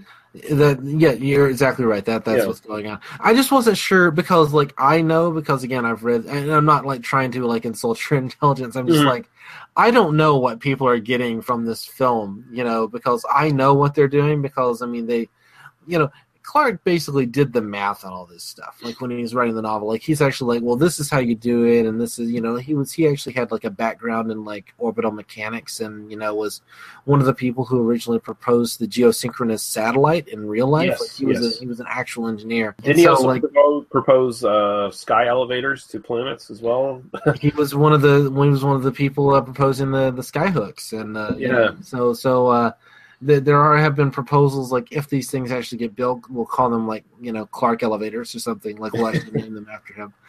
Yes, you're right. That is what's happening in that sequence. And the young woman, the Russian astronaut who comes in, kind of cuddles with Floyd during that sequence. That's something that happens in the book, and you get a little bit more of a sense of like their loneliness. I mean, you get a little bit of it in the film as well, but the idea that we're just really isolated from the rest of humanity, and it's not that we have like it's not like there's a romance that happens between those two characters, but it's kind of a like we're clutching to each other because we have no other. We're just terrified, and we have no other thing to do during this moment.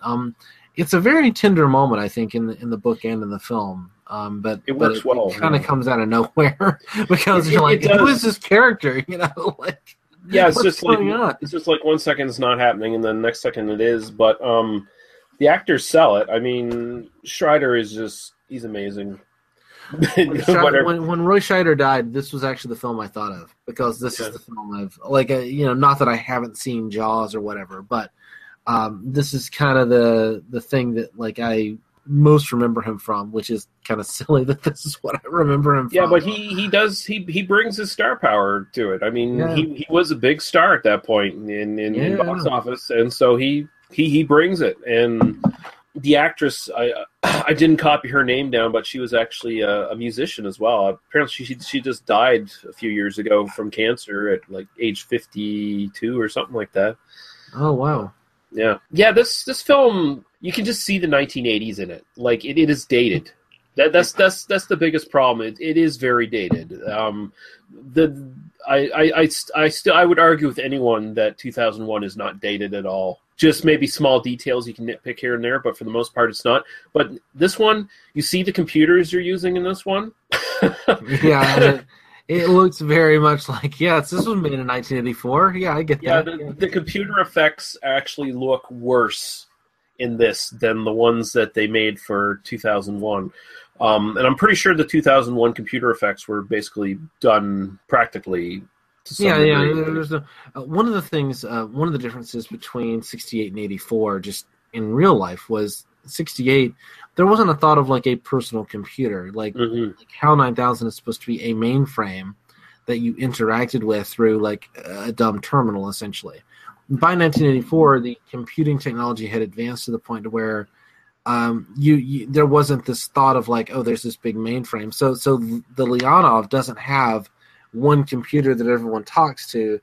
In the Leonov, everybody has their own like little computer that they're interacting with, which is much more realistic in its own way. In terms of like what we now know was going to be possible with computers, but it definitely violates that world of 2001 to some degree, where like 9 years later and then everything is very, very different. Schreider's got that little, I think it's an Apple IIc or something like that. It's that one you could fit in a briefcase. He's got it out on the beach there playing with it. Right. Yeah. And then of course the little red calculator he's carrying around later on. One of my favorite. Something I will say positively, and it's just kind of design wise about the film. You look at these like 60s designs. You look at the EVA pods. You look at the spacesuits. All the stuff from the 60s, which it was kind of recreated for this 84 film. And you see it all like dirty and dusty, and you see it kind of yellowed with age. And there is that just cultural sense of like 1984. This is how we felt about the 60s, was that, it's this old kind of thing. It was fresh and new and futuristic and awesome back in the day, and that kind of all just failed. And I do think you get that sense. I was very caught up in this palpable sense of the lost 60s in this. There is a lived-in feel to this universe presented in the 84 film. Like we were saying, in 2001, everything's sterile and clean and Spartan. Like, there's no clutter, there's no messes, there's no nothing like that anywhere in the film. In this film, you see people with, like, papers scattered everywhere and dirt on stuff. The Odyssey itself is covered in sulfur from orbiting, was it Io, I believe? It's Io, yeah. Io is the most volcanic body in the solar system. And that's something we didn't know until the Voyager spacecraft came through. There were kind of hints of it, like we kind of through telescopes, but then once one of the Voyager probes came through, and they saw it and was like, holy fuck, like this is hugely, and it's completely realistic because it's basically the closest moon to Jupiter, and there's this like huge tidal forces which keep the thing molten metal throughout. Sorry, I'm now doing a lecture on astrogeology. All of a sudden, we're fucking Neil deGrasse Tyson up in this bitch, Like... Neil deGrasse Tyson has nothing. Sorry, I'm not going to diss on Neil deGrasse Tyson on a podcast. He's going to show up, I'm a chemist. He's an astrophysicist. We're very different. I'll let him have astronomy. I won't. You two will fight it out like in that Star Trek episode with Spock and Kirk, where they had the fucking gladiator poles and shit. And that's gonna happen.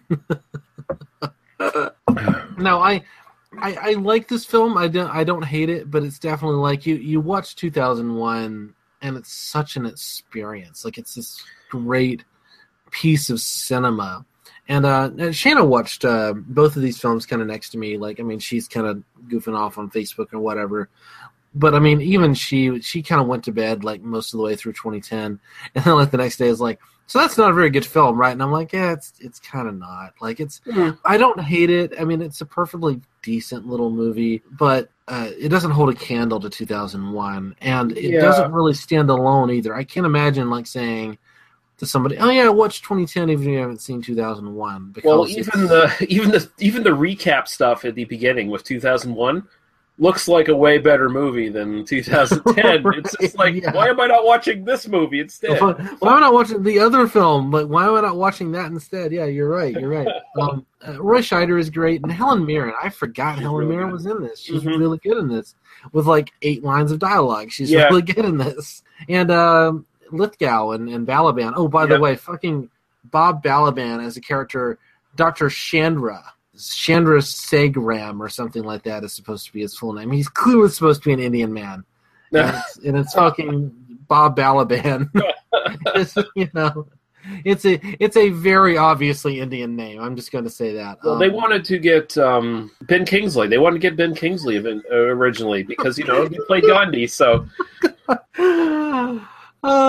That's hilarious because like it's not bad enough to have Ben Kingsley play Gandhi. Now, English white guy Ben Kingsley is going to play all Indian characters in films. And I mean, this was way before Ben Kingsley was going to fucking slum it for anybody, too. I mean, I know.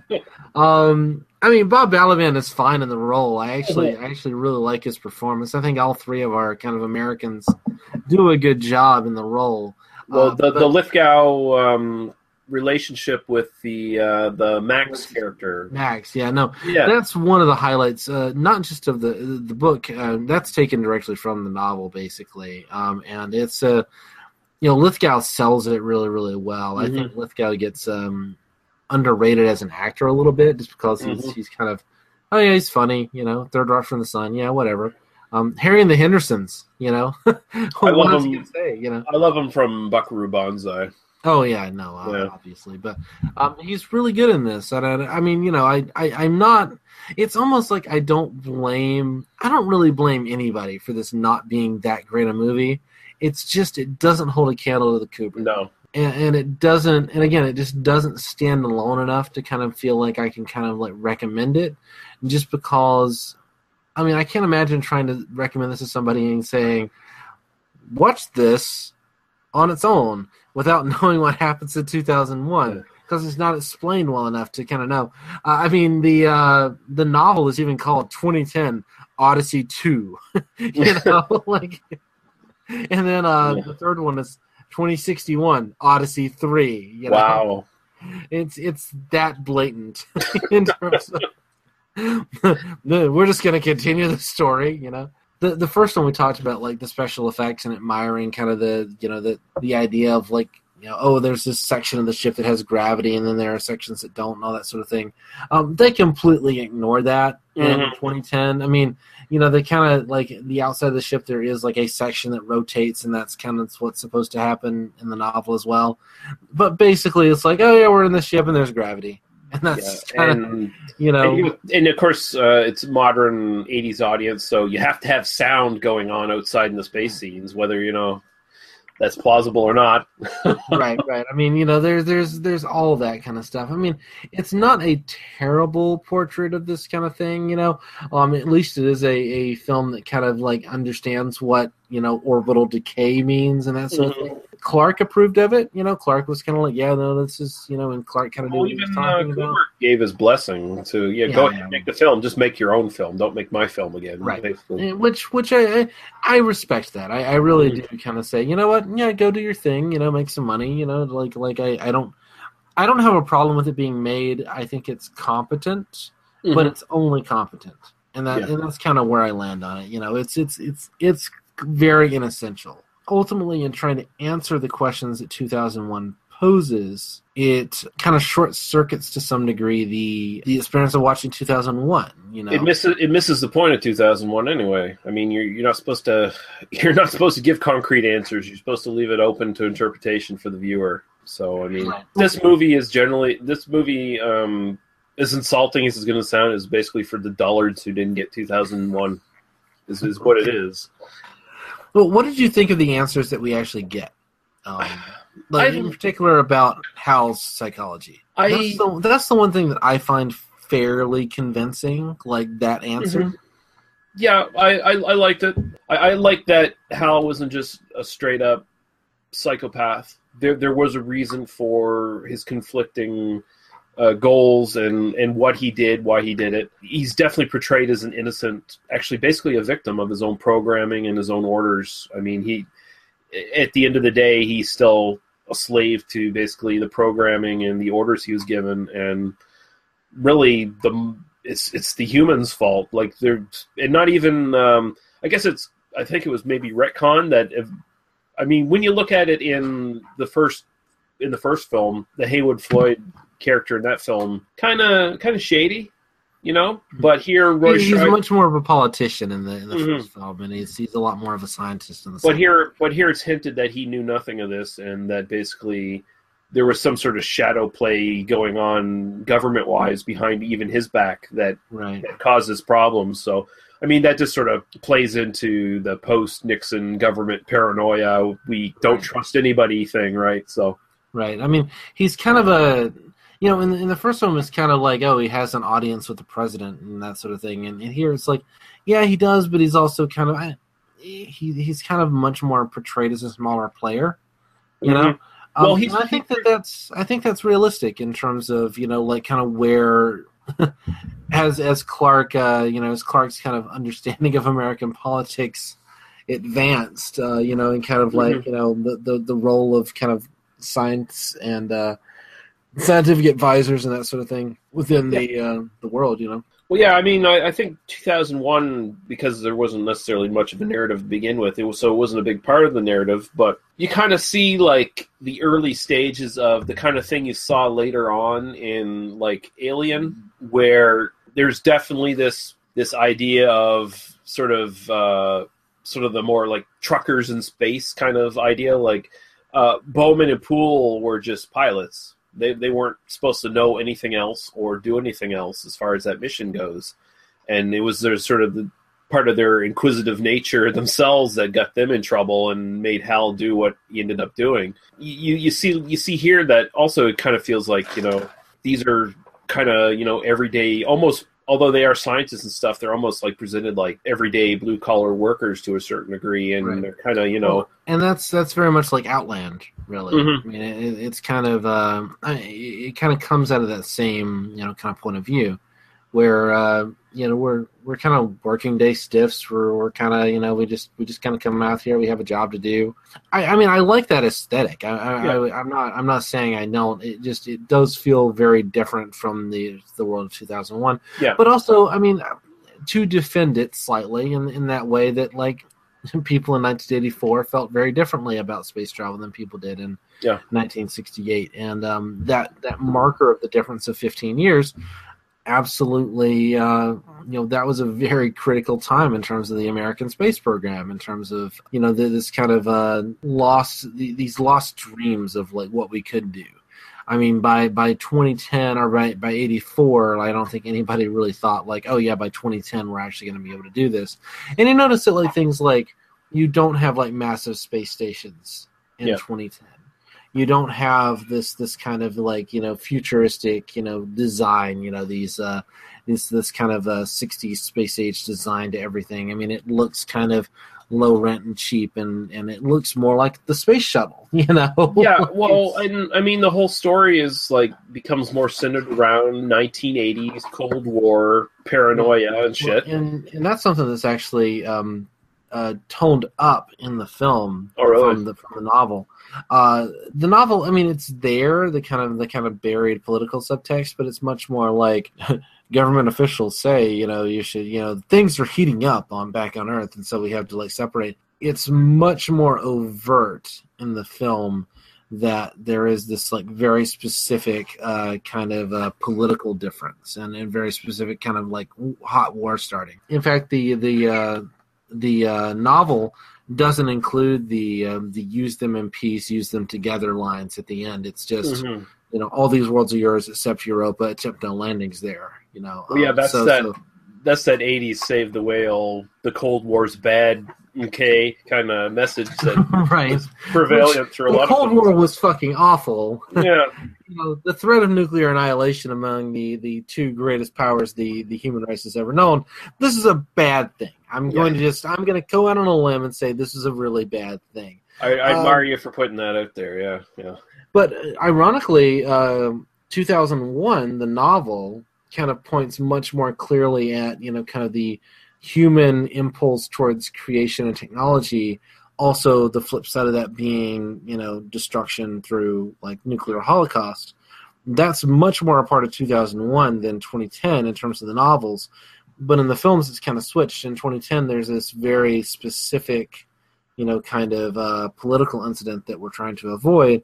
Whereas Kubrick's film doesn't. I mean, it's there, but it's really buried. It's definitely not quite as much on the surface. But it's just weird because 2001 feels so futuristic, and then 2010 feels so fucking 80s. Like they're talking warships and blockades and stuff. Like, is that stuff really still going on 9 years after 2001? And what happened to the moon colonies? Like, shouldn't there be more moon colonies at this point? Like, this shit really shouldn't be happening if you take the events of 2001. It doesn't feel like this shit would have happened at all. I feel like now talking to you, I feel like now I want to reread 2010 and just see how much Clark changed between the two novels, and that it just feels so different. It just feels like such a total 80s movie. I think that the film is definitely. I mean, it feels very Peter Hyams in the sense of wanting to make this kind of almost beat you over the head political point about the Cold War. In the same way that the original film, the 2001, is very much Kubrick kind of doing his big picture Kubrickian thing. And neither one is particularly that close to Clark, and so Clark kind of. Despite the fact of approving both versions and kind of, liking what was done, neither one is really that close an adaptation of what Clark was kind of getting up to. Although I think 2001 is closer. I don't know. I wouldn't even say that. Well, that's actually a really interesting topic. Well, thinking about it again. 2001 isn't necessarily so close to the Sentinel as it is the later novel, because the novel was written the same time as the screenplay was doing, and there was a collaboration there between Kubrick and Clark. So the novel was released a couple of months after the film, but they were written concurrently and they were finished concurrently. I mean, it was just kind of a book publishing versus filmmaking kind of thing. Basically, I mean, there are very few differences between 2001, the book, and 2001, the film. Probably the other big difference, besides like the planet that we end up going to, but the other big difference is that the monoliths are clear in the novel as opposed to black. Aren't they tetrahedrons as well, or whatever? They were originally going to be tetrahedrons, but they got switched to the cube shape, not the cube, the rectangular shape. By the time the novel was being written, in some of the early drafts they were tetrahedrons. I think there was this. This was kind of in the midst of that Chariot of the Gods kind of thing, and I think there was this sense that like we're playing to this like pyramid power crowd if we make them tetrahedrons. Yeah. They were going to be clear in the film. They were going to be this like crystalline structure in the film, but it was apparently just too hard to keep clean, so they changed them to black, which really gives it this very unique visual reference. I think if they'd been clear, it would have. It just probably wouldn't have read as well on camera. I think the fact that they're black makes them inscrutable. And essentially what the monolith is a doorway in a lot of ways. It's a transportation to a new. Basically, to a new higher form of being. So, I mean, when it's a transportation, not just because they are like wormholes, they're doorways, space doorways, but as you're saying, like they're doorways into like new mental states. Mm-hmm. And I mean, that's like very clearly a drug reference in terms of like what Kubrick was going for. And I mean, if there's one thing that 2010 the film loses, it loses that sense of like really engaging with the numinous, this kind of big picture, this kind of really alien intelligence, and it really does ground everything in this like fundamental way. Yeah.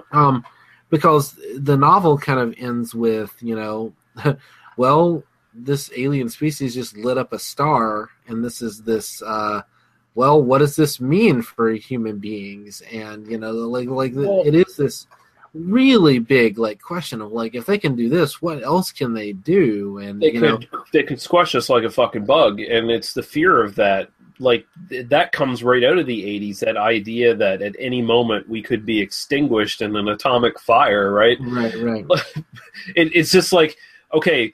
At first, we were at the mercy of two superpowers being able to do that. And then all of a sudden it takes this other alien race that we can't even really conceive of because they're so highly advanced to put a threat out there that if you fuck around, we will fuck you up. And that's what it takes to pacify the planet. At the end of the novel, Hal is also kind of resurrected by the monoliths and becomes like he and Bowman are like kind of hanging out and like both kind of post-organic beings sort of thing. Oh, yeah. So there is that element. I wish that we'd gotten like a scene of like Hal and Bowman like chatting at the end of the film. Yeah, because there is kind of like a untied up thread there, which is kind of a sad goodbye to Hal when they leave or whatever, right? Yeah. I kind of have nothing more to say about the film. Honestly. Yeah, I've only got maybe two things to mention, and I will say this film predicted Sequest DSV because the dolphins in the pool. Yeah, actually, Roy Scheider. Fuck. You're right. That's actually the thing I think of when I think of Roy Scheider is Sequest DSV. My God. Hey, Sequest DSV podcast, that's totally a go. That's never fucking happening. That's never fucking happening. Shana will do that with me. My wife will do that with me. Yeah, done. Oh, God, that second season was so bad. Yeah. I actually argue the first season was even kind of pretty bad, but but it was a show I watched as it was the right age to watch that show. I'll put it that way. As were we all. Yeah. The nice little sort of Easter egg stuck in there of Arthur C. Clarke and Stanley Kubrick on the cover of Time magazine as the opposing presidents for the war headline there. That was kind of funny. I like that. Arthur C. Clarke has a cameo, not just in that, but he's actually he's sitting on the park bench in front of the White House during that scene. Feeding birds, feeding pigeons or whatever the fuck. Yep. Last little thing here before I get to the DVD Blu-ray stuff. Apparently during the planning stages of 2010, email connection, and this is one of the earliest examples of this, was provided between Peter Hyams and Arthur C. Clarke from Hollywood to Sri Lanka. So, and this was actually... Clarke moved to Sri Lanka in the 70s and lived there for the rest of his life. Yeah. Back when it was called Ceylon, actually. That's how early he moved to Sri Lanka. So they did this so they could regularly consult each other and... how to adapt the novel to the big screen properly. And in 1983, 1984, such an email correspondence was practically unheard of outside of the academic community. So this was basically the first time it was done for the film industry, apparently. So a little bit historic note there. Yeah, Arthur C. Clarke was very interested in this kind of technology kind of early on, and very much... In the introduction to a lot of his books, he talks about. I think the introduction to Odyssey 3, he talks about the film production for 2010 or something. Yeah. And then later on, he actually collaborated with this guy named Gentry Lee for a bunch of his later novels in the 90s. They collaborated basically by email. So. Very, very early adopter of a lot of this technology. Yeah, apparently there's a book called The Odyssey File that was published in 1984 that has highlights of the emails between Hyams and Clark. So I don't even know if that's in print anymore. Probably not. It's probably lost. Well, now I got to Google it. Yeah, the budget for this was $28 million. Box office in the USA was $40.4 million. I don't know what the worldwide is, but it still did fairly well. You can buy a mass market paperback from $3.99 on Amazon. Oh, right on. Of the Odyssey File. Cool. DVD, Blu-ray, 2000, 2010, there were DVD releases, and in 2009, the Blu-ray release from Warner Home Video. This movie is essentially the redheaded stepchild of the franchise, though, so there's not any, like, really cool... There's no cool like extras or anything on any of these discs. Apparently, there's 2 films. This is the redheaded stepchild. Yes, yeah. This. Hey, let's wrap it back around. This is the Ginger Rapist of the 2001 series. Oh, I'm a terrible person. But this film doesn't even have a kick-ass van. If only. But it does have Roy Scheider like talking to an adorable little 5-year-old boy. So, what else do you... It has a ghostly apparition combing an old woman's hair. Like, come on. Like, what else do you want from a film, really?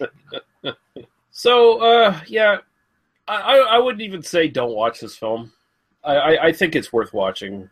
I think it is. It's not a terrible film, but, I mean, it's not 2001.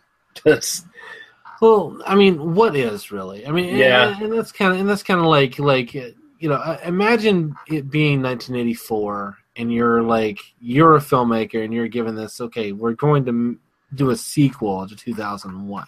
Of course, your answer is, well, we'll answer the questions that were posed in 2001. I mean, I totally get that it's a thing. I think that once Clark wrote the novel, I mean. Ultimately, it was his novel to write. It was his, it's his story to continue. I mean, he's the writer. Yeah. But once you have that, it kind of makes sense doing it. For me, it's just kind of once it's done, and once you've told that story, and then you want to visualize it, it's hard because I know the novel as well as I do to watch the film and go, wow, there's 80% of it just got cut completely. Yeah. And so that's where I was like, how much of this did you even get on watching it without knowing the novel? I'm really happy that you got so much out of it, that you kind of got what was going on, because I was just kind of on the, if you haven't read the novel and don't understand how basic orbital mechanics works, you're probably not going to get anything out of this film. But, I will say the special effects look really good. They do.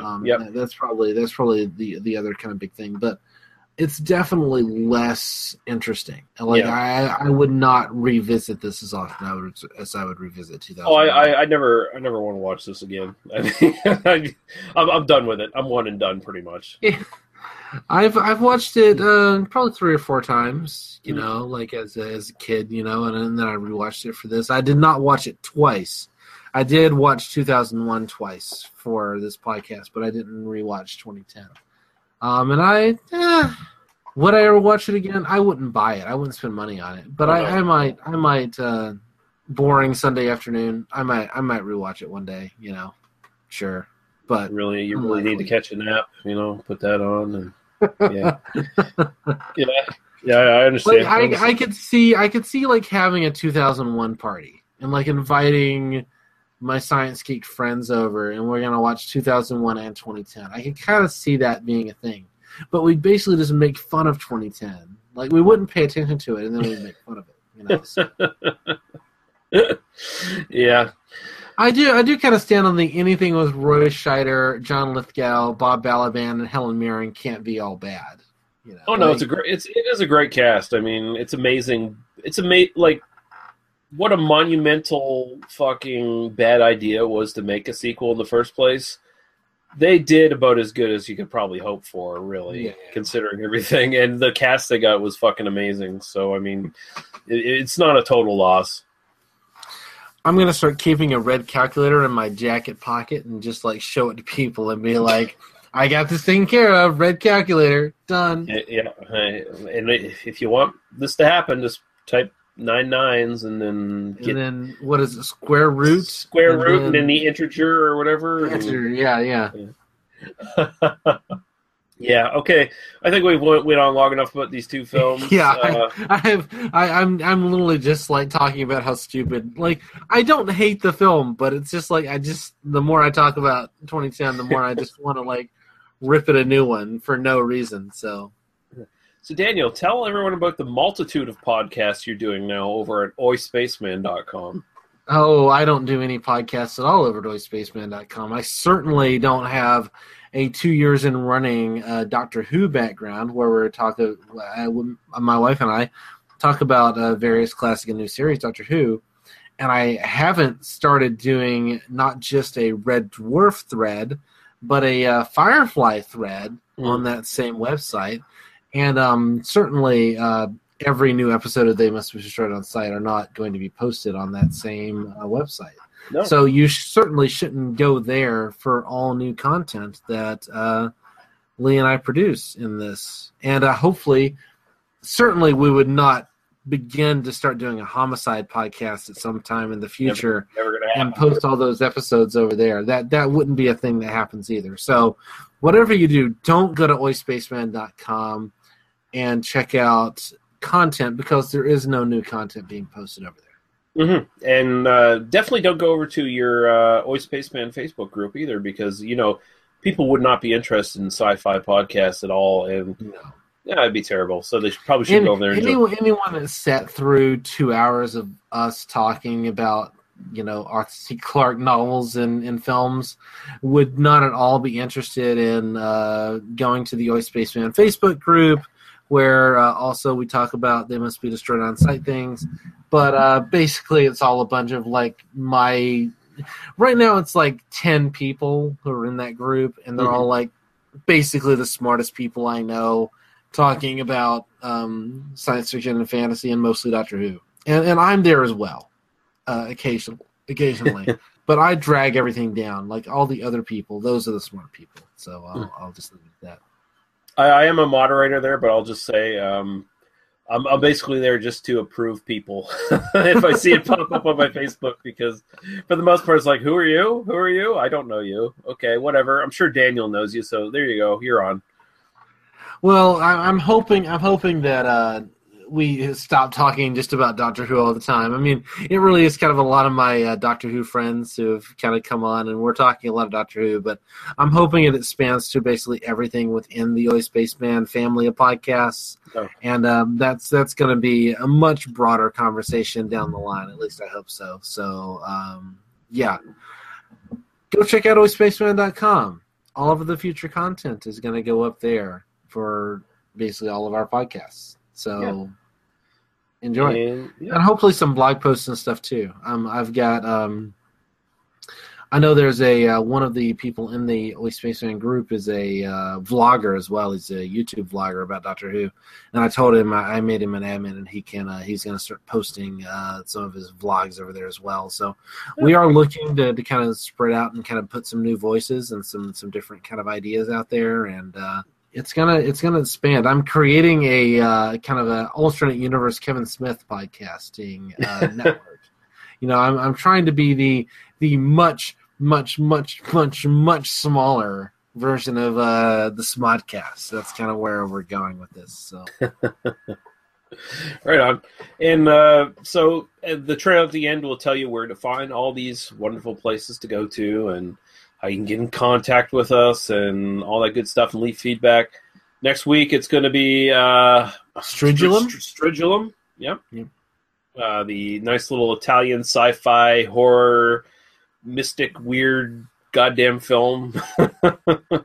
All I know is Jack Graham recommended it. It's Italian and it's batshit. And I know nothing else about it. And I'm really looking forward to it. Yeah. And apparently I'm going to have to write a plot summary for it. So good luck with that one. I'll tell you right now, good luck with that one. So I need to watch it soon. That's kind of so I can process that. Okay, I got it. Yeah. So it's got Franco Nero as Jesus. Well, isn't that really all you need to say about a plot then? Franco Nero is a Jesus, period. The end. That's all. That's it, right? Yeah, it's really quite wonderful. So we're going to kick out of here. This is going to be a long fucking one, boys and girls, because I'm probably going to... Some of the music stuff I'm going to drop in this is long enough as it is. So. I think, and Lee does not ask my opinion about these, but I think he should end on Daisy Daisy. That's sort of where that's where I was planning on ending. Yeah. Okay. Yeah. So just because we want to go on a fucking bummer with a sad, tragic figure dying. So after all of our brainy, way too headspacey podcasts, we are going to do Stridulum, which is like crazy Italian weirdness, and then we get back into we're going to do sex comedies after that, right? I thought we were going to do one more sci-fi. I think we were thinking of hopefully getting Paul back by that time and doing Slither. Yeah. No, I'm down for that. Sure. Yeah. And then we're going obviously. So sorry, I'm pretending like we're not like still on the air in this podcast, but hopefully we'll have Paul back. So Stridulum, Slither, and then we're going to be jumping right back into the sex comedies and see where that takes us into the summer for some spaghetti westerns and perhaps some slasher films near the end of it. We'll space out things, see how we go, and. I think for sex comedies, we've agreed to do The Cheerleaders at some point. Mm-hmm. And Bob and Carol and Ted and Alice is the one that I insisted we do. And I know Shayna's wanting to come on for that. So that's going to be a fun time. Awesome. Okay, and until then, thank you everyone for listening. If you stayed on this long with us, very much appreciated. And thank you, Daniel, for joining me again. Thanks, Lee, for continuing to invite me for no good reason. So. And we'll see you guys all next episode. Goodbye. Bye. My instructor was Mr. Langley, and he taught me to sing a song. If you'd like to hear it, I can sing it for you. Yes, I'd like to hear it, Hal. Sing it for me. It's called Daisy.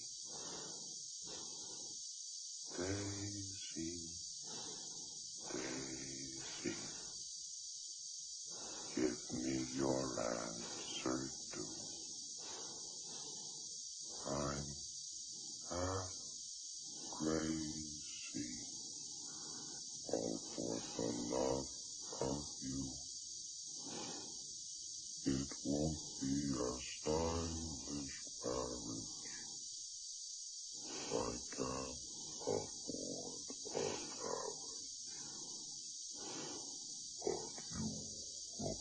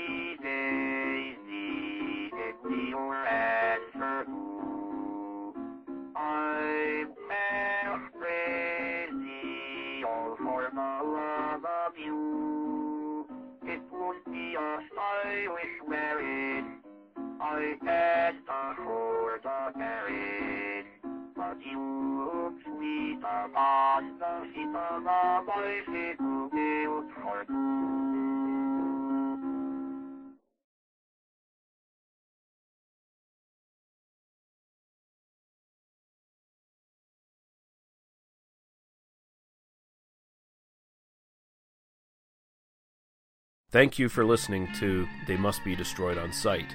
For past episodes, links to the host's other stuff, and links to podcasts and websites of similar interest, please visit us at tmbdos.podbean.com. There you can also find links to us at iTunes and YouTube, as well as our Facebook group link, which is the best way to get in touch with us. We welcome all comments, questions, movie review suggestions, and criticisms, and we do our best to respond to everyone. You can also find us at Daniel's recently launched oispaceman.com, where you can find his sci-fi themed podcasts about Doctor Who and Red Dwarf. Thank you. Drive through.